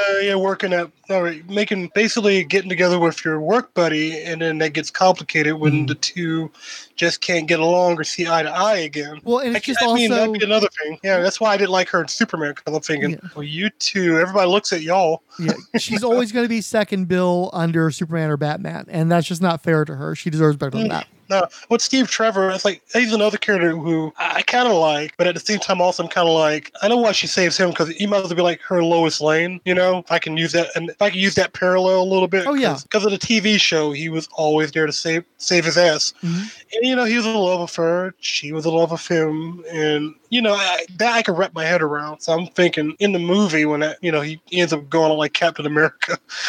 Yeah. He's going to be found in the ice, right? Right, exactly. Yeah. Does him and Steve share stories about being trapped in the Arctic and Namor throwing one of them back? Well, that's one of the few people that could call Steve Rogers old man or young man. You boy? Yeah, young man. Boy, let me tell you about the First World War. Yeah, right. In the first one, we had to fight Dr. Poison. And Steve's like, I never heard of Dr. Poison. Well, anyways, my guardian angel, Diana, came by and saved my ass out of the fire. I was in a plane, though. You was in a plane, right? Yeah, I was in a plane. I was America's ass. I was America's larger than average. Yeah. I'm just trying to think. That's more of a DC crossover. You can do that. That would be fun. That would make me laugh, because I think because Wonder Woman and Captain America to me are a little bit like they fought during the two pivotal times in American history. Well, I want to ship Cap and Wonder Woman, but the fact is I don't think either of them would ever make the move. I think they're both too kind of shy in that respect, so I don't think it would ever happen. You have to have somebody who's more motivated than either one of them to initiate a relationship. So So I think those Peggy two, Carter, Steve, Trevor. yeah. Like They both have a dance to go to. Yeah, all the women in Steve's life are lighting the fire under his feet. So and Steve is like, I can't do it. Yeah. I don't know what to do. Exactly. Where Steve is like, yeah. Where that's just why him and Wonder Woman get along. And the actor Lyle Wagner, I know he died like this year. Recently, yeah. Yeah, and I got kind of sad about that one. I think I retweeted that. That's another film where I'm like, I know I watched that show. It was like that one and The Incredible Hulk. And Sci-Fi Channel used to play those shows all the time. And I think it was 2000 or 1999 because my uncle had the satellite program stuff, where we could watch Sci-Fi Channel and stuff. And Incredible Hulk would be on first. You see the shirt rip and Hulk wandering from town to town. Want to be left alone. Then you got Wonder Woman come on and Steve Trevor fighting Nazis. Getting his Nazi scalps with Wonder Woman. That was season 1, but minus the scalps because they didn't do that. That's Quentin Tarantino's Wonder Woman, which should have been 100% more feet in that movie. Yeah. No, a very similar circumstance, except for me, it was local syndication. Both Wonder Woman and Hulk, if I remember correctly, were on Houston 39, which at one time was a WB affiliate, but this was well before that. It would run. The Hulk got a better time slot. Wonder Woman, you had to actually kind of wake up for, where the Hulk would be more like an afternoon weekend kind of thing. So yeah, and on Sci-Fi Channel, they played them both back to back, and I think that's what made me interested in the character at a young age. Because on Super Friends, she's just one of the, she does stuff, but she doesn't. You don't see her own adventures. The Super Friends are kind of interchangeable. They're very much reflective of the '60s Justice League, where they're all good people. Silver Age Justice League, where they're all good people, but they're mostly differentiated by their powers rather than their personalities. I mean, Black Vulcan, we done talked about him, so I ain't talk about him again. And Wonder Woman being like the only woman on that team, which I look at it now and go, that was very sexist. That's the thing with like the DC animated stuff. They had the best voice casting. I mean, yeah, Andrew Romano was so excellent as a voice casting director. Even when it was stunt casting, I'm like, I fell in love with this character. I don't know what their name is. I'm looking it up later. That character's awesome, Yeah. Well, it's even like, you had Tim Daly doing Superman in the cartoon, and then once they switched over to Justice League, he had to be replaced. But George Newbern was great, and was still, you had a continuity of vocal qualities between those two actors. That's not an easy thing. Chill. Yeah, Superman was pretty chill. You could tell he was a good guy and he meant well. Even though Tim Daly's on there felt like he's doing his best not to lose control. I mean, when you watch that last episode of Justice League, when George Newbern was like, when Darkseid showed up, merged with Brainiac and everything. That's another one. I'm like, oh, that guy does a really good Tim Daly. Even though Tim Daly's on the other, it felt like it's, this is a Superman who knew who he was and what he was gonna do. And he, even when he had to put up with Batman, he had fun with it though. Which with Wonder Woman though, I mean, Wonder Woman was pretty serious most of the time. Even when Superman died on that cartoon, where I'm like, she was finna kill Toyman. Yeah, I think Wonder Woman was kind of a stiff on that show, and that was a bit of a drag. He's kind of like right there with John Jones. They both were very serious. Where the Flash and even John Stewart, where he knew how to relax. Even Hot Girl, for crying out loud, right? And I think that's probably why I like her more than Wonder Woman on that cartoon a little bit. Where I'll talk about Wonder Woman, but Hot Girl's the one that keeps coming up because she just had this fiery personality. It's a problem that DC has always had. I've been having this argument for decades now, is that Marvel gradually, intentionally, intentfully diversified their universe throughout the run of their series. And so they've got a whole bunch of really great characters, and it works. And DC decided, starting in the 80s, to just try to force some inclusion, to just try to diversify a little bit, but it was always contrived for the most part. It's always them pushing, well, we're going to do this now, and then they backpedal or they lose their will to continue with it, and they go back to the old thing. And it was one thing when they did that in the 80s with Jon Stewart, even though they'd done such a great job building up the character in the 80s. I think what did was Nubia and anything, Wonder Woman. The thing with Nubia is, she was introduced in the 70s. She had a 3-issue arc, and then nothing was done with her for about a quarter century. Because I think you think right about now would be a good time to bring her back. Oh, absolutely. Well, they've my understanding, I thought that they had a version of Nubia turn up somewhere relatively recently. I can't tell you what exactly. It might have been in the Wonder Woman series, but if you go to one of the wikis, the DC wikis, you'll find that she she has more appearances all of a sudden. So she's turning up somewhere, but I I haven't been think it's like a exposed new to it. young adult book coming out. There was that too, yeah. But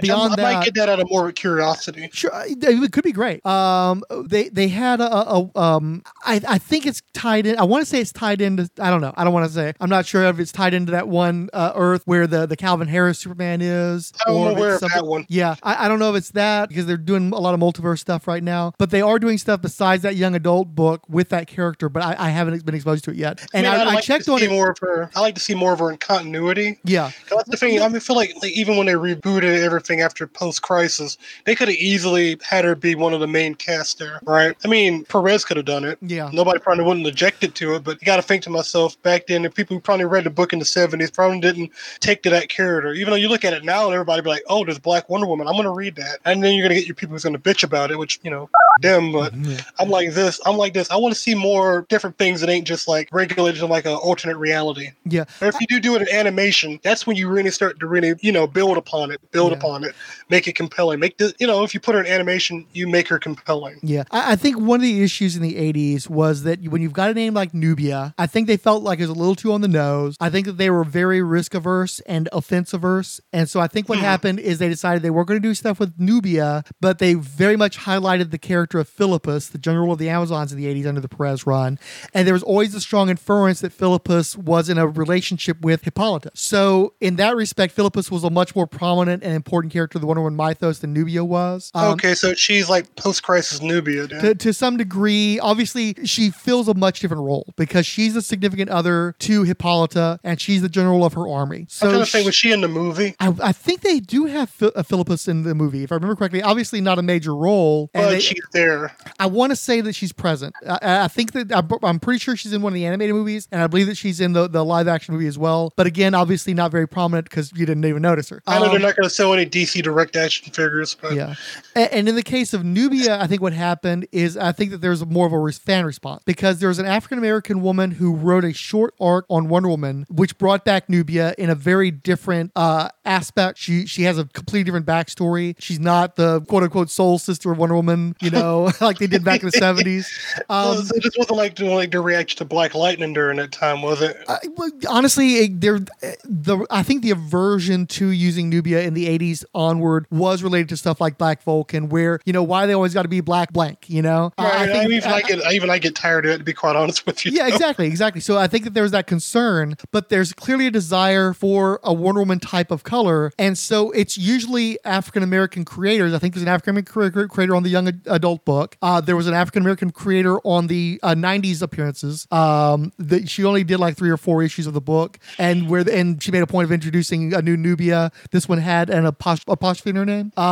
And Phil Jimenez did a little bit of stuff with her as well. I'm about to get to that though whenever I can. Yeah, but it's always been very hesitant because I think they're just really afraid of doing something offensive. But if you look on the internet, you see a lot of fan-created content for Nubia. And I was finna make some fan art myself. Yeah, exactly. So I think they look at the fan demand and they look at the fact that regardless of not having used her very often, you do have the historical context of this being a character that's 50-odd years old at this point almost. Right. And I think they recognize that you can try to introduce new characters and sometimes it works, sometimes it doesn't, but there's always a certain integrity you have from a character that actually is from the time period. And so I do think that there is a drive to do more with her, and I look forward to do that because I think she's a really fun character. And again, you've got the whole dynastic centerpiece thing again, and Superman finally got a black member of the family in the 90s, and it's like a Wonder Woman. Yeah, Steel's awesome. Love John Henry Irons. But Wonder Woman had it 15, 20 years before then, and there's currency in that. You need to spend that currency. You need to. If they wanted to John Henry Irons it a little bit, they could. I mean, she doesn't have to use the. Let's say you revamp Nubia and make her say her power is a more technological base, right? If you want to go that route, or if you want to do the metahuman route, who's a young metahuman black woman who's inspired by Wonder Woman's heroics, decides, well, I'm going to be a Wonder Woman in my own right. Like, say when they killed Wonder Woman in the 90s, they could have. I know they probably didn't want to do the whole Death of Superman thing again. Yeah. With another character, but Batman had Azrael running around. Yeah. It's just that, if the characters were there, take advantage of it. You don't have to necessarily go into the decks if you don't want to. But when they reintroduced her in the 90s, I want to say it was very similar to what they did with Cheetah, where she was like betrothed to some godlike being, and they one spurned the other one, and so they were in this conflict, and she like derived derived her powers from the relationship or something. It was So weird and they complicated. basically tied her to a man to be like, well, she doesn't get her power except for this guy, and that's the only way she's going to be, as powerful as she is in her own right. But I don't know. But back then, I look at this stuff now and go like, yeah, I see the intention, but the care and the thoughtfulness was a little bit missing. I know they had to hit deadlines and stuff like that, and that's the thing as a kid. I had no Wonder Woman figures, which is strange. I used to make paper dolls, like go in a coloring book and trace them as they look like. I mean, the '90s versions, anyways. I used to trace them and cut them out and color them and stuff. I think I did that for every superhero that I saw in Super Friends and what I saw in the cartoon, because that cartoon was like an obsession. Yep. I mean, I didn't even know who Hal Jordan was. I didn't know who Barry Allen was. I knew who Hawkman was. He was my least favorite anyway, because he reminded me of the guys from Flash Gordon. No, true, yeah. I mean, he's a ripoff of Flash Gordon. There's no doubt about it. Except Hawk Girl was cooler though. When I was a teenager, going like, oh, I can get behind her. Right. I wish I was Green Lantern with her right now. One of the benefits being raised by women was nobody gave me any static if I wanted anything girly, and of course I valued women from an early age. So I had the Mego Pocket Heroes Wonder Woman, I had the Superpowers Wonder Woman, and I can't tell you how many bad trades I did to get one of those rare woman action figures. To get a Tila, to get a Evil Lynn, to get some of the She-Ra figures. One of the great things was thrift stores. Because a lot of times you'd be able to find some of those female characters bagged up, and none of the boys wanted them there, and they'd already been sold out of retail to the degree they were ever packed up there in the first place. So I would often score there. But I was lucky enough to get a lot of female figures growing up because I always wanted them. I think I had like a Rogue and like a miniature version of Rogue and a miniature version of Storm, and I never got Jubilee. With a Wonder Woman on the other hand, it's like I want to get animated Wonder Woman. I want to get Golden Age Wonder Woman, with the skirt and everything. Might as well be Hippolyta then, if we're going by post-crisis logic. Martian Manhunter, I'm kind of like, well, I would get the cartoon version. Flash, on the other hand, I get the cartoon version of him. Yeah. Martian Manhunter is one of the only exceptions where I'll buy the majority of the figures that come out of Martian Manhunter. The Justice League broke me because there were just too many, and I got tired of here's the clear, transparent version, and here's the version that's half shape-shifting, and you pop it on it. That kind of broke me. But most of the characters, though, I stopped buying, and Wonder Woman in particular, thankfully, because she started picking up that sword, as soon as they kept making action figures with her with the sword, I stopped buying all those action figures. So which I've never bought one. Yeah. That's the thing. I never bought one when they started doing all that. And I was almost going to when Justice League movie came out, because I was thinking, this crappy movie, and because I knew too much about it beforehand, so I'm like, because I think the Wonder Woman movie came out before that one, and at the time, I don't know what it was. I just wasn't in the mood to buy DC figures because I was buying more Marvel figures because I was right on that hype of like Infinity War and Thor Ragnarok and all of them where I'm like, yeah. But we're DC on the other. I'm like, I want to buy your movie figures, but it's just the colors to them. Like at least with the ones I do have, they're colorful. You can squint in your eyes, you can see the yellow belt. The yellow with the red and blues and grays and whatever. But with one of them, like I expect to see more color there because of her costume, or at least this sounds very specific, but like I want to see the Wonder Woman like, when she had like the '90s costume, the Diodato and them drew. I kind of want to get a figure of that. I know it sounds very weirdly specific. I'd be more inclined. Like if they were to put out like an Artemis figure or Biker Wonder Woman, I'd have to buy that just for pure nostalgia reasons, and because I know that it would probably be the only time they ever did that. And to me, I'd buy it because I wouldn't be nostalgia. Be like, well, that's a rarity. Okay. Oh yeah. I don't see too many of these flying up the shield, so I better get that one. Because if I get like, Wonder Woman with arm cannon action. Yeah. But I mean, part of it too is just I'm a cheapskate. I don't want to spend the money they charge, but they're charging $20 for an action figure. I'm like, nah, pass on that. But like they did Bishop as his first appearance when Wolves Portasio did him. I had to buy that one. They did Death's Head, the classic Death's Head from the British comics. Peacekeeping Agent, yes. Yes. I had to buy that one. Now I'd love it if they would do the green costume as opposed to the blue and yellow Brian Hitch costume. But I'm still going to buy both of them if they give me the opportunity. I wish I'd bought Minion, but I just never got around to bothering with the Minion figure they put out. So see, that's the thing. Liam Sharp follows me on Twitter, so it's like I remember his Death's Head before the other one, the goofy one, because his series one looked all very gnarly looking. And I think I read like 1 or 2 issues of that, and I should have bought more, but I just lost interest. I've been a Liam Sharp fan since buying that miniseries off the stands, based on my affection for Death's Head from buying the original series. And I got to meet him. He did a commission of Vasquez from Aliens for me. Oh, that's awesome. Yeah, he was really cool, and he was super excited to work on Wonder Woman. and he showed me the pages from Wonder Woman before it had come out, so I got to see the new Cheetah before people had seen that yet. So I gave you this little sneak preview, and I was sworn to secrecy, so I didn't tell anybody I got to see it. But it was so cool to see how excited he was and talking about the work he put into redesigning Cheetah, because Cheetahs have such a unique head, and he wanted to reflect that in the design. And he was just so enthused about it, and just absolutely killing himself with the detailing he was putting into those issues. I want to get his run. I mean, him and Rucka on that. I don't enjoy the writing terribly much, but I love looking at Liam Sharp's artwork. So, well, I mean, if the art's good, I'm good. Yeah, well, and I'm in the minority. I'm not a Rucka guy. I just find his work really derivative, and I just don't find that it appeals to me much. I think I like Rucka in like little bits. I don't like, I don't know what it is. Like, I like when he writes Renee Montoya and Batwoman and Wonder Woman. I'm like up and down on. Yeah.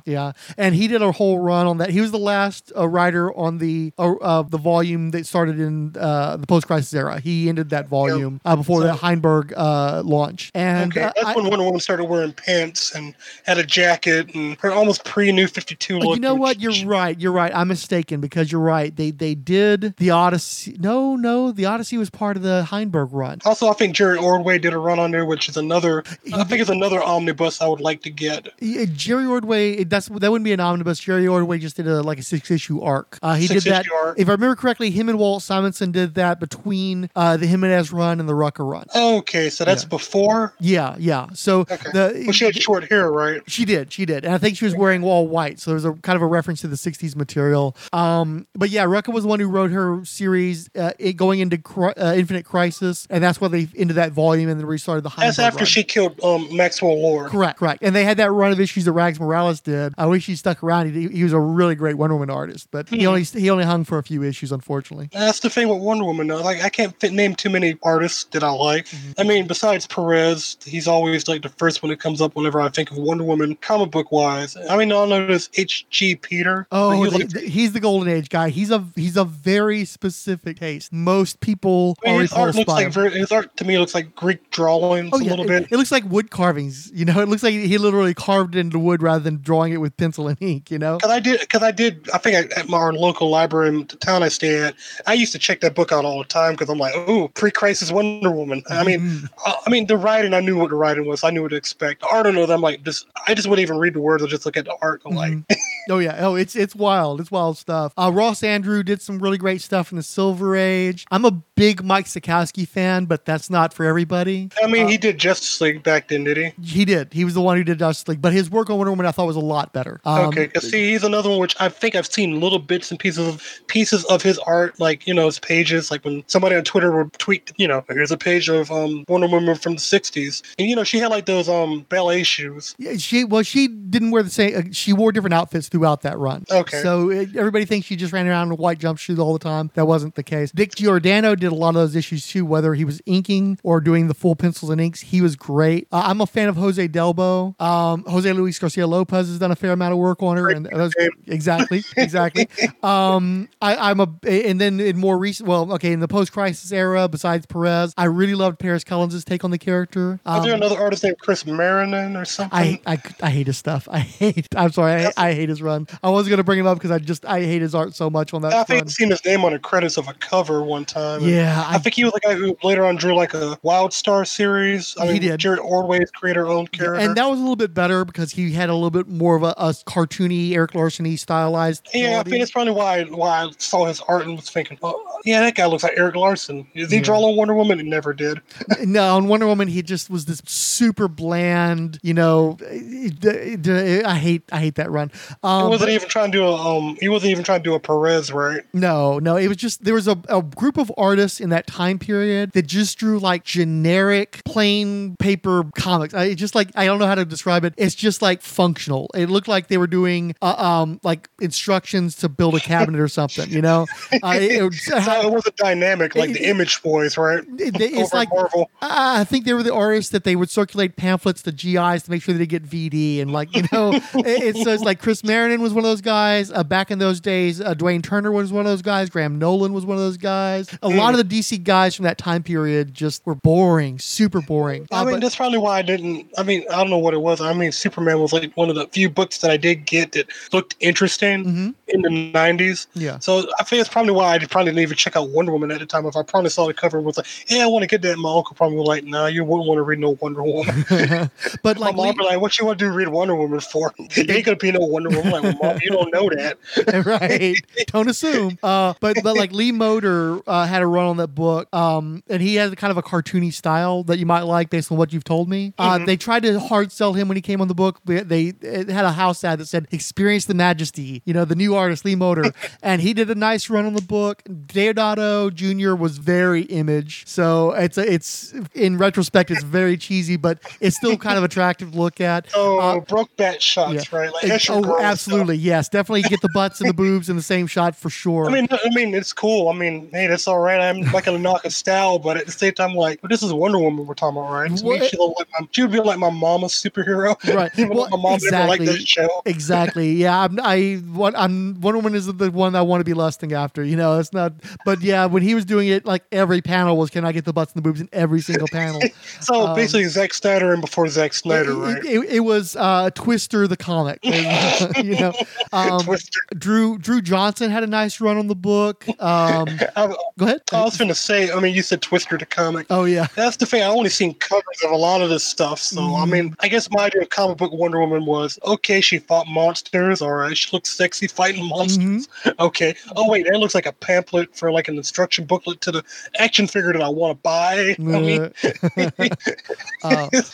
Wonder Woman stuff on the other hand, I don't have very much of. You know what I mean? Because, I don't know, I have like a Funko Pop of like her movie version from Justice League. I know there's a bunch of Funkos right now at Walmart for the new movie coming out. But even then, I'm kind of like, I should be excited for this, but then, like what we're doing right now, it's like I'm trying to figure out what I'm excited about her. And since you told me a lot of stuff here, it makes me kind of go like, I should keep that in mind, or should I just not? I mean, I'm really, I'm sure we're gonna get another trailer out of that DC fandom thing. I loved that trailer, and I'm really looking forward to seeing the movie. And I wish they just put it out last year like they're supposed to.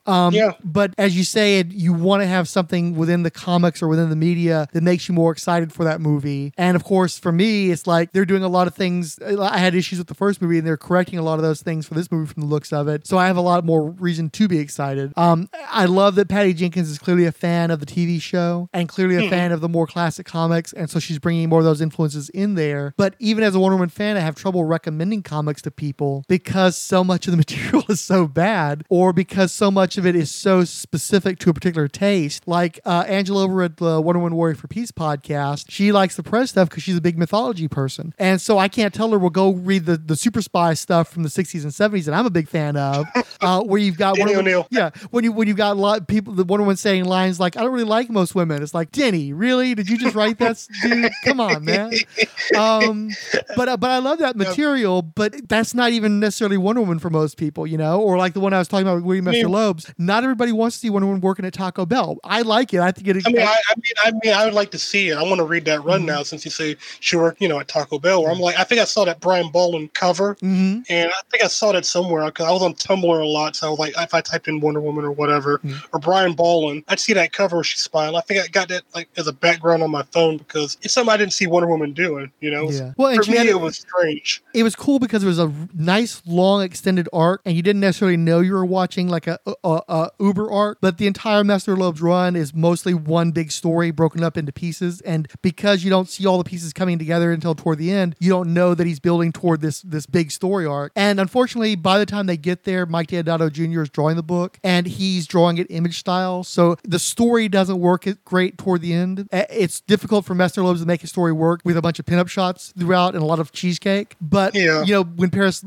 Cullins was drawing it, when Lee Moder was drawing it, you got a great sense of her being this warrior, but also having this great heart, and again the humility, the fact that she would do things that other heroes wouldn't do because she didn't recognize scale. It's like, yeah, I'm Wonder Woman, but I'm going to help this coworker collect from a deadbeat dad, back child support, because I don't see that there's anything that's less than saving, Gateway City from become a doomsday clone. You know, for her, it's just two problems, and she has powers that help her to solve both of those problems. So she doesn't see one as being less than the other one. And obviously, that's not something you would ever get. So it's so unique to her character, that humanity, that humanism that she has. And it's the Messner Loeb's run is such a highlight in that respect of showing that character and how different she is from other heroes. But there are tons of people that don't want that because it's a very grounded, you know, much more superhero stuff is in that run, and just more like human drama, comedy. It's more of a dramedy. And you know, that's the type of stuff that if they were to make a Wonder Woman cartoon,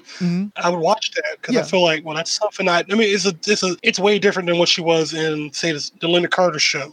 So that to me is like a really good departure, you know, where she could stay in the Watchtower and, you know, live there, or she could, you know, go fly back to, you know, Paradise Island and stay there, you know, or she could live with Steve Trevor and stay there, which I almost don't even want to think about that a little bit because I'm thinking, are these two in love or are they work buddies? Right. And Steve Trevor's a difficult character too because sometimes he's great. He's pretty awesome in the Golden Age material, and they've done some cool stuff with him over the years, but there's decades where he's a douchebag. You know, for years, I was a Steve Trevor hater. I despised that character, and I was 100% behind Perez getting rid of that character until really I started investigating the history and realizing that just like with Lois Lane, there's tons of people that hate Lois Lane, but she serves an important role in Superman's life, and there are some great stories with her, and just the simple fact that a lot of people don't know how to write her doesn't mean there's anything wrong with the character. It means there's something wrong with the writers. Going back to the animated stuff, I like animated Lois. Oh, especially on the animated series with Dana Delaney, Smallville, all that stuff. Yeah. Or Terry Hatcher. I mean, I like her. I like animated Lois because she's all of those things. But yeah, she could be an asshole. But she means well. Like she treats Clark bad, but she's all over Superman. Which I mean, if you were to I'm not to say they would do that for a Wonder Woman cartoon. Which you know these days you probably can't go too far in that direction. Well, like what you just mentioned. I mean, I can see them mining from there. Like I'm sure Paul Dini and them could look at that and you know try to really look at it and really make it work. You know, I mean. Well, the thing is, Chris Pine really nailed it. He really got the most important part of Steve Trevor. With Lois Lane, the reason why she matters is because she has that courage and that conviction and that drive, and she will not take no guff off anybody. Where Superman always is a little bit more timid. And so I think Superman looks at Wonder Woman and he sees somebody he admires, and he respects that courage because she doesn't have invulnerability. She's not bulletproof. She doesn't have any of the stuff to fall back on that he does. She's that accomplished as a normal human being, and he just loves and admires that about her. And what's important about Steve Trevor is he has to do the same thing for Wonder Woman. He has to see this incredible human being, this incredible hero, and just praise her and love her and do everything he can to support her as just a regular dude. You know, I mean, he's not a regular dude by most people's terms. The dude's like a badass soldier, and he's smart, and he's with military intelligence. You know, he's these days he's with Argus. Yeah, he's a very accomplished person, but all that accomplishment is blown out of the water by Wonder Woman, and he's cool with it because he recognizes that she can do so much more for the world that he can, just like he talks about at the end of the first movie. And so as long as he's with her, he just wants to be with her and support her, and that's the role that he has. He's showing men how to love and appreciate a woman who is essentially better than them, who's more accomplished, who's smarter, who's stronger, who can do more, to not fear that, to not be angry at that, and to not be hurt or diminished by that, but to recognize that association with that elevates them as well, and that's a prize to be had, you know, but you can't see it as a trophy. You've got to see her as a whole human being, and that's the role Steve Trevor has. Huh? And also as an equal. Yes, but to some degree an equal, but really part of Steve Trevor's role is to see her as superior, to be okay with a woman being just better at just about every dang thing in the world that he is. Because that's the thing that's different between their relationship and Lois and Superman's, is that Lois doesn't have to see Superman as being superior to her. She has to be the best Lois she can be, and she's always going to be driven by her own obsessions and her own drive. And Superman is just an additional element to her life. She is a fully formed human being without Superman. She doesn't need Superman to complete her. And they're not competing necessarily in the same areas. I know that Clark Kent is also a reporter, but Clark Kent also has all those superpowers, and even with those powers, he's not as good of a reporter as Lois is. She's just that much better at him in the same field as them. But it's not really a competition because really he's more about being Superman than Clark Kent anyway in terms of the occupation. He's more about being Superman than he is reporter Clark Kent. Okay, but with Steve quest for peace. Yeah, where with Steve Trevor, he's doing kind of the same job job as Wonder Woman, and she's way better than him at it, and he's cool with that. And that's part of the role that he plays, is to be the guy who's cool with Wonder Woman being way better than him at stuff. I mean, I see that now that you told me that. Now that's a perspective I've never seen of Trevor before, because I know the TV show stuck in my head about him, and I know the Chris Pine in the movie. Now that you mentioned it, it really gives me a bit more context, to look at him like, okay, Yeah. I see it, Versus before, I'm like, okay. I mean, I know when I made my comparison, I know it seemed like I was a little bit like, well, they're about the same, but not really. Well, I know they really try to make him hardcore military these days, and I know in the New 52 they made him like a liaison for the Justice League, which I thought was kind of weird. I mean, they got Amanda Waller and all of them too. It's one of those deals where I'll take what I can get. The fact that character before the New 52, even, he just wasn't anything. The entire post-crisis period sidelined that character, didn't have much use for him, and the absence of Steve Trevor diminished Wonder Woman, just like the absence of Etta Candy, and just like the absence really of Wonder Girl. And eventually when they killed off Hippolyta, hopefully not a spoiler, that all of that diminishes Wonder Woman. They spent years taking stuff away from that character at a time when she really needed to be built up, but they kept stripping her down. Yeah. And like Superman, they did the same thing to Superman. At a time where you got Batman coming out of no man's land, and he still has his family. And at a time where Superman had to deal with Brainiac, to think 5.0 or something like that, where Brainiac became full robot. It was no longer the guy and Milton Fine and all that stuff. Post-crisis Brainiac. Even though Brainiac off of Superman animated series was a little bit better. Oh yeah. Well, with Superman is another situation where John Byrne stripped him down to the bare basics, but inevitably they built it back up again. He eventually had a larger family. He can breathe back. He can breathe in space too afterward. Right. Well, and it's like he stops being Superboy, so that would seem to take away from Superman. But then they introduce a whole other clone of his, who's a Superboy that's contemporaneous to him. So they're actually hanging out together. It's not just the younger version of himself. That builds his family. I'm thinking, well, if they would have done a Wonder Woman cartoon back then, I'm sure they would have put it on Fox, because the kids WB wouldn't have existed. She'd just be lassoing everybody. It's pretty nonviolent. Which I'm like, that's almost Super Friends level. Like, you could do more than that. Come on. You can get Tim Curry in there like Ares. I know you can afford him. Yeah. Like it was talking about, like with Black Lightning, like if he would have had a cartoon. I mean, I could see like in my proposed weird alternate universe where all the stuff I do like all had cartoons, and heaven forbid Batman and them didn't get any.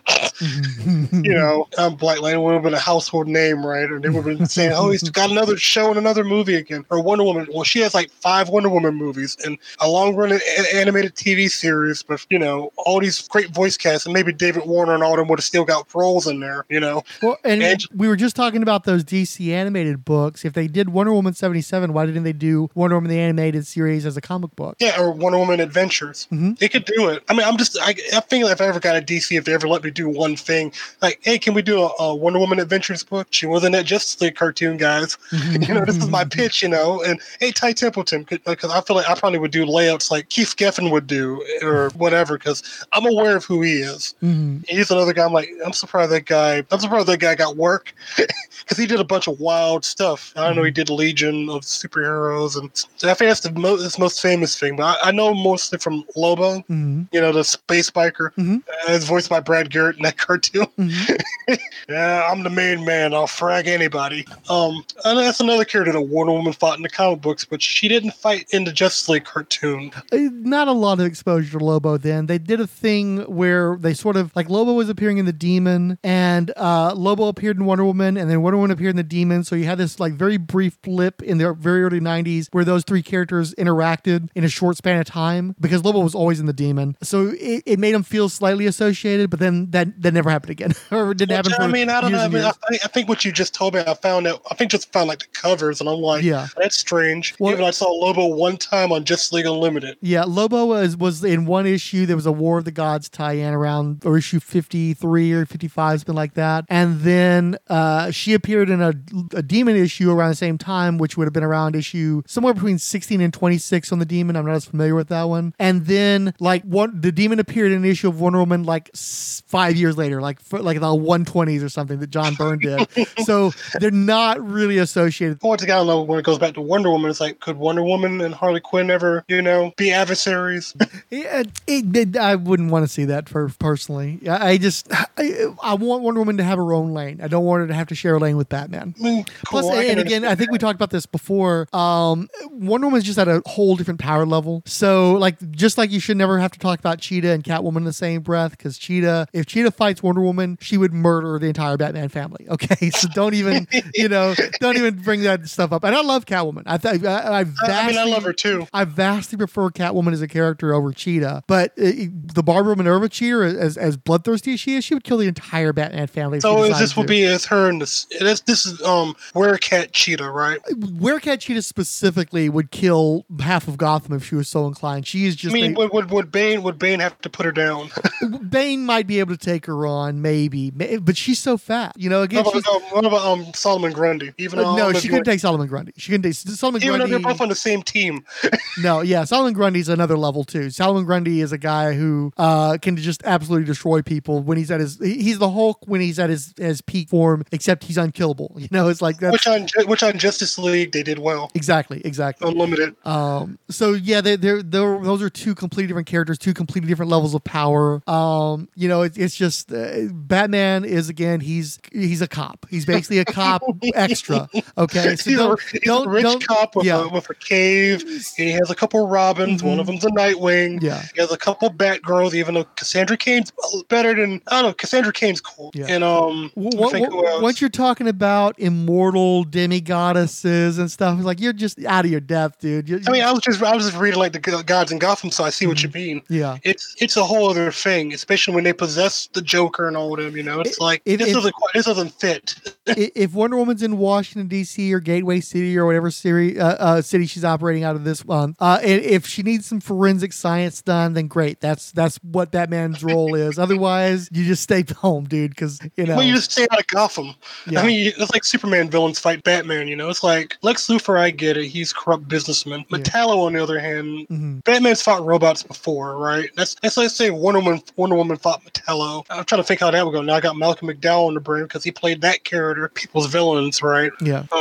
Which is the big problem that you had with the John Byrne run we were talking about before, is he clearly didn't have any faith in Wonder Woman's villains, and so he was constantly borrowing from other people like the New Gods, like Doomsday, Etrigan's villainous Morgana Le Fay. He was constantly borrowing. She too was on a cartoon. Yeah, and she was in the Kirby style too, with the gold armor and everything. He didn't have any faith in her villains, and he didn't, for the most part, go through the trouble of creating any new villains. So it was just Wonder Woman team up, but instead of her being teamed up with a hero, it was her fighting somebody else's villain, and it got really tedious. That's the thing with DC. It's like when I look at Wonder Woman and I look at who she can fight, and who she could fight, and who would fight her. Then you think about that in animation. I mean, one half is sky's the limit. There's a toy box, and then the other half for me is like, okay, if you're going to do an episode arc, how are you going to do it? Or you're going to do a two-parter, how would you do it? It's like this. I mean, with what's going on now, DC, you'd be like, if I was at DC, I probably would have gone crazy, right? I would have been like, hey, Tim, Dini, I need you two in here. My office right now. James Tucker, get in here.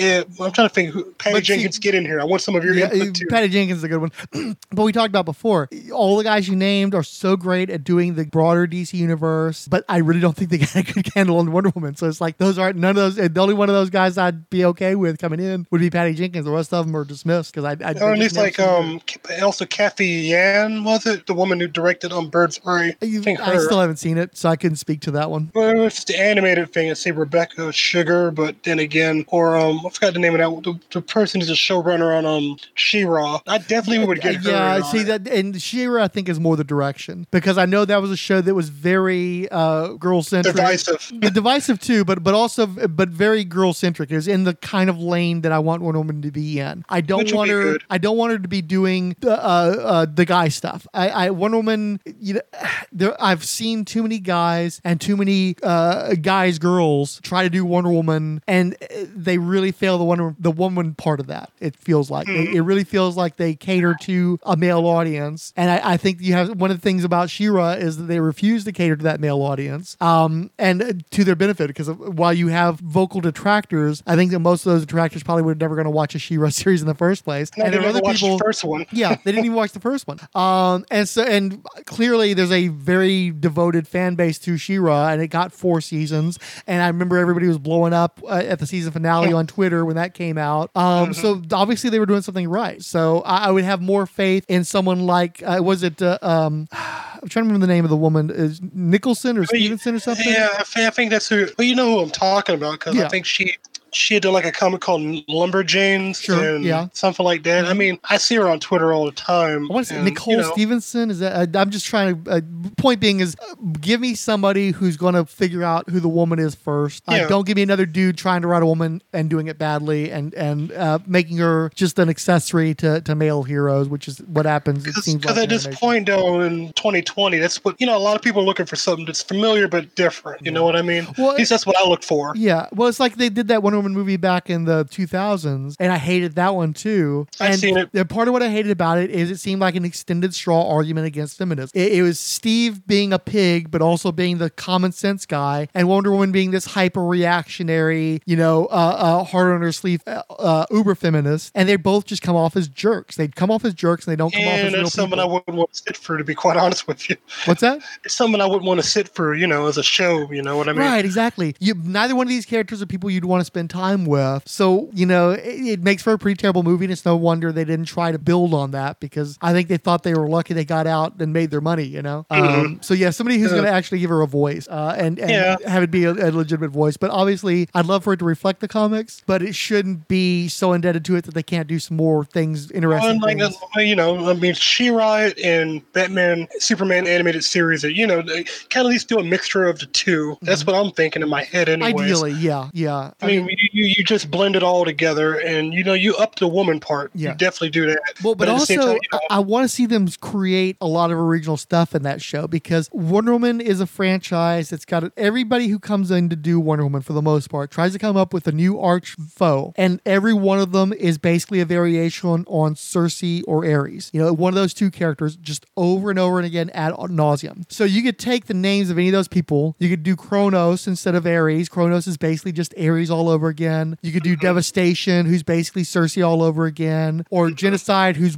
evil Wonder Woman, Doomsday version of Wonder Woman. You could take those character properties, those basic concepts, if you wanted to, or you could use the name, or you could use the costume, or you could just come up with something entirely original for the animated series, and that could only be to Wonder Woman's benefit because she's got such a weak family structure. She's got a fairly weak supporting cast. When you can name a couple of characters and then that's about it, then that's not a great supporting cast. She needs more than just random Amazon. She needs more than just Steve and Etta. She needs more than like the 3 or 4 Wonder Woman villains that people can name. You can name, a handful, and that's probably twice as many as your average person can name.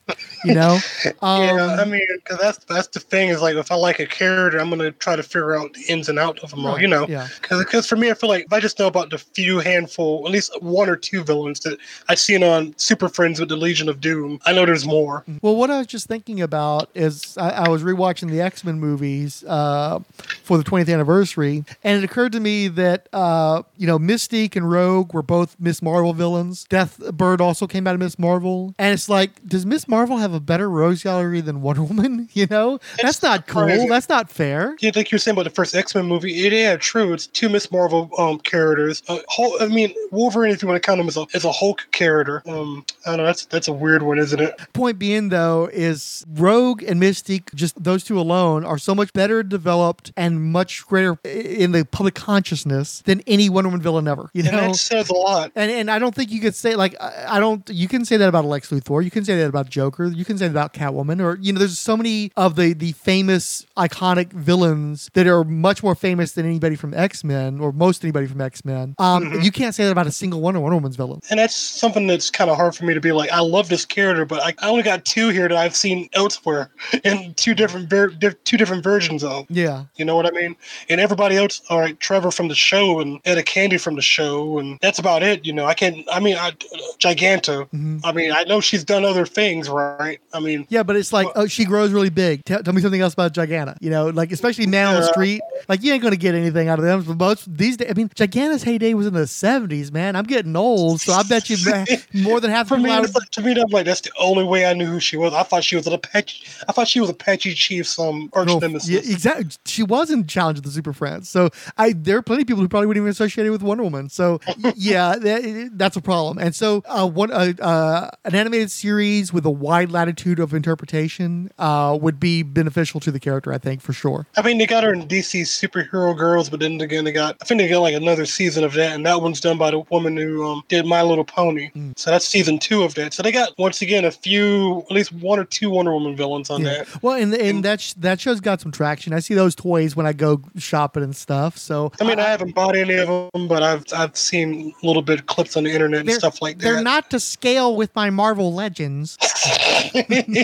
Well, I can tell you right now, X-23 is giving me that eye like, I'm going to cut you. And Gamora looking like, shut up. And Harley Quinn's like, yeah, because I got like 3 Harley Quinns up here. So that's already a party, if you want to call it a party. My desk right now is like all the stuff that when I was a kid, I'm like, I took them all out of the box. So they're all out here just looking like if I had a cubicle, this would look like. I guess if I worked at DC, this would look like. Be like, no, don't put no Marvel characters up there. Don't do it. That's our competitor. Let's not. You go put your Funkos over there when you work over there at Marvel. I'm like, but Captain Marvel. Oh, well, we only got one Captain Marvel here, and his name is Billy Batson. And we got Mary Marvel. All right, that'll do. You want it? But yeah, you're right about Wonder Woman. Like, if you were to do a cartoon, you could really probably go dive into the toy box, bring out the old, invent some new, have fun. Well, and you could also whip out that DC Encyclopedia and just start pointing your finger at random pages. Like, what about this one? What about this one? What about the male cheetah? Let's put him in something. You know, give up Phil Jimenez a check. You know, because I'm sure he's not hurting for money right now. But great guy, I was told. I met him at San Diego Comic-Con 2000. He was a good guy. Oh, you did? Yeah. Yeah, because I was listening to a podcast where another guy from another podcast, from the Adam Warlock podcast, him and his buddies got him on an interview. I guess it was a Skype call. I listened to it. I was laughing a little bit. He was talking about how between him and George Perez, they designed costumes that nobody else can draw, which I find it interesting because even Michael Bailey says that. Oh, yeah, definitely. Oh, there's so many. Again, you look what they did to Jericho. They did all that to Jericho in the 90s specifically because they didn't want to draw that costume anymore. Yeah. You know? Which I know when you look at Perez and Jimenez, like, it's a whole other level because they're like even he said, we're looking at stuff that's not from comics. So hence why when Troya's costume, Donna Troy's first costume when she's not Wonder Girl, it's something that not everybody else can draw. I think Tom Grummett drew it, but I don't know if it looked as good as when Perez did it. Yeah. Or Jose Garcia Lopez, who was another guy, praise be his name. Right. I'm obviously not on fire and water. Yeah, I'm not on fire and water, so I wasn't prepared to do the chorus, unfortunately. I listen to those guys so much. Well, and you know what's funny too? I was reading through Camelot 3000 recently, and I always intended to. I've only ever read one issue before, and I never realized that Bolland was also an influence on Phil Jimenez. Because you always look at his work, and he looks so much like Perez that you always just go like, okay, he's like Perez, but a little bit darker, and you don't really think what other differences there are there. And then when I see that Bolland influence, it's like, oh yeah, okay. And that's an interesting strain because I wouldn't have made the connection unless I was looking at that early Bolland because they just don't look alike. If you put them side by side, you don't see it. But I guess maybe it was the development of Bolland as his style changed. He didn't look quite the same way as he did back in Camelot 3000. And so seeing that influence, all these years later after being a Jimenez fan all these years is like, that's neat. Okay, I never saw that before. So that's one of the ways in which they're different. So that's cool. Just throw that out there. To me, it's interesting because they way to design stuff with such detail and are very consistent about it from every angle, even when it's a lot of characters. And I think Phil Jimenez is an architecture guy, and he's a guy who also has professed his love for talking heads. So he's not there for the big action moments and stuff. He's there for the I'm reading a lot of talking heads. Yeah, exactly. He does like that. But I mean, he's detail oriented that way. And again, he's somebody who's going to think a lot about costuming. And then most anybody who follows him is just going to draw a naked lady and put some extra, details in there. Yeah, which I'm like, I've seen that before. Yeah.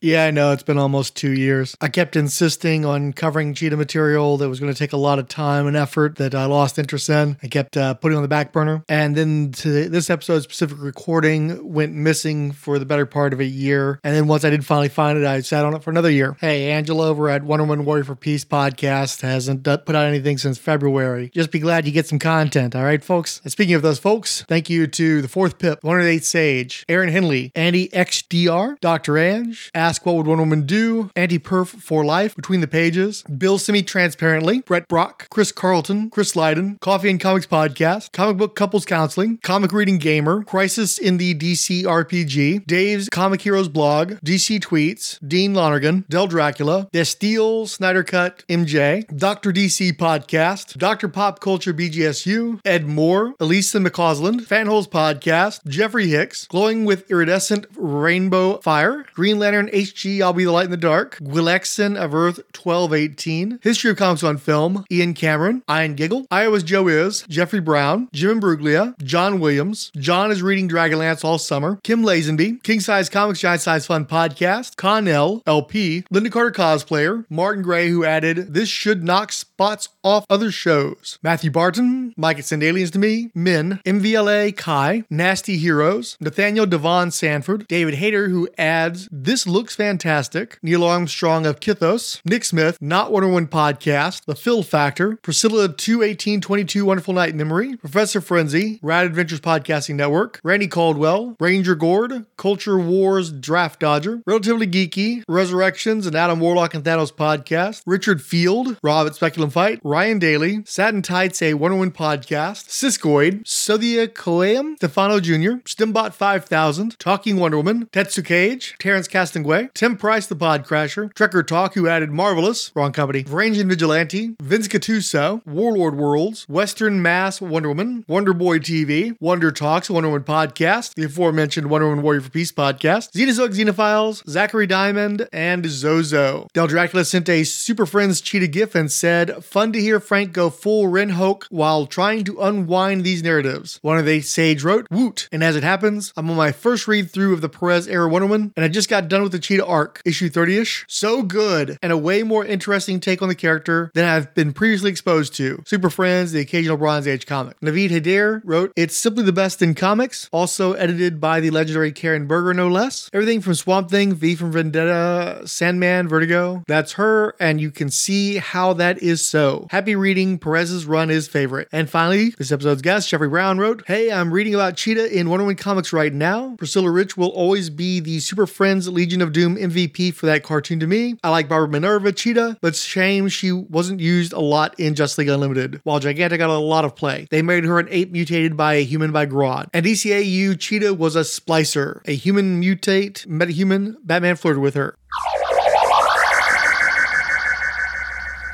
Wonder Woman is the copyright of DC Comics Entertainment. This is a non-profit fan-produced podcast. No infringement of any copyrights are intended, and where copyrighted material appears, it is believed protected under fair use. If you enjoy the show, please feel free to leave a comment on the Diana Prince is the New Wonder Woman blog, the Rolled Spine podcast blog. Write to me at emailofdiabolu@yahoo.com, featuring 2 underscores, or just hit me up on Twitter at Commander Blanks or at Rolled Spine. Thank you for listening, and have a wonderful week.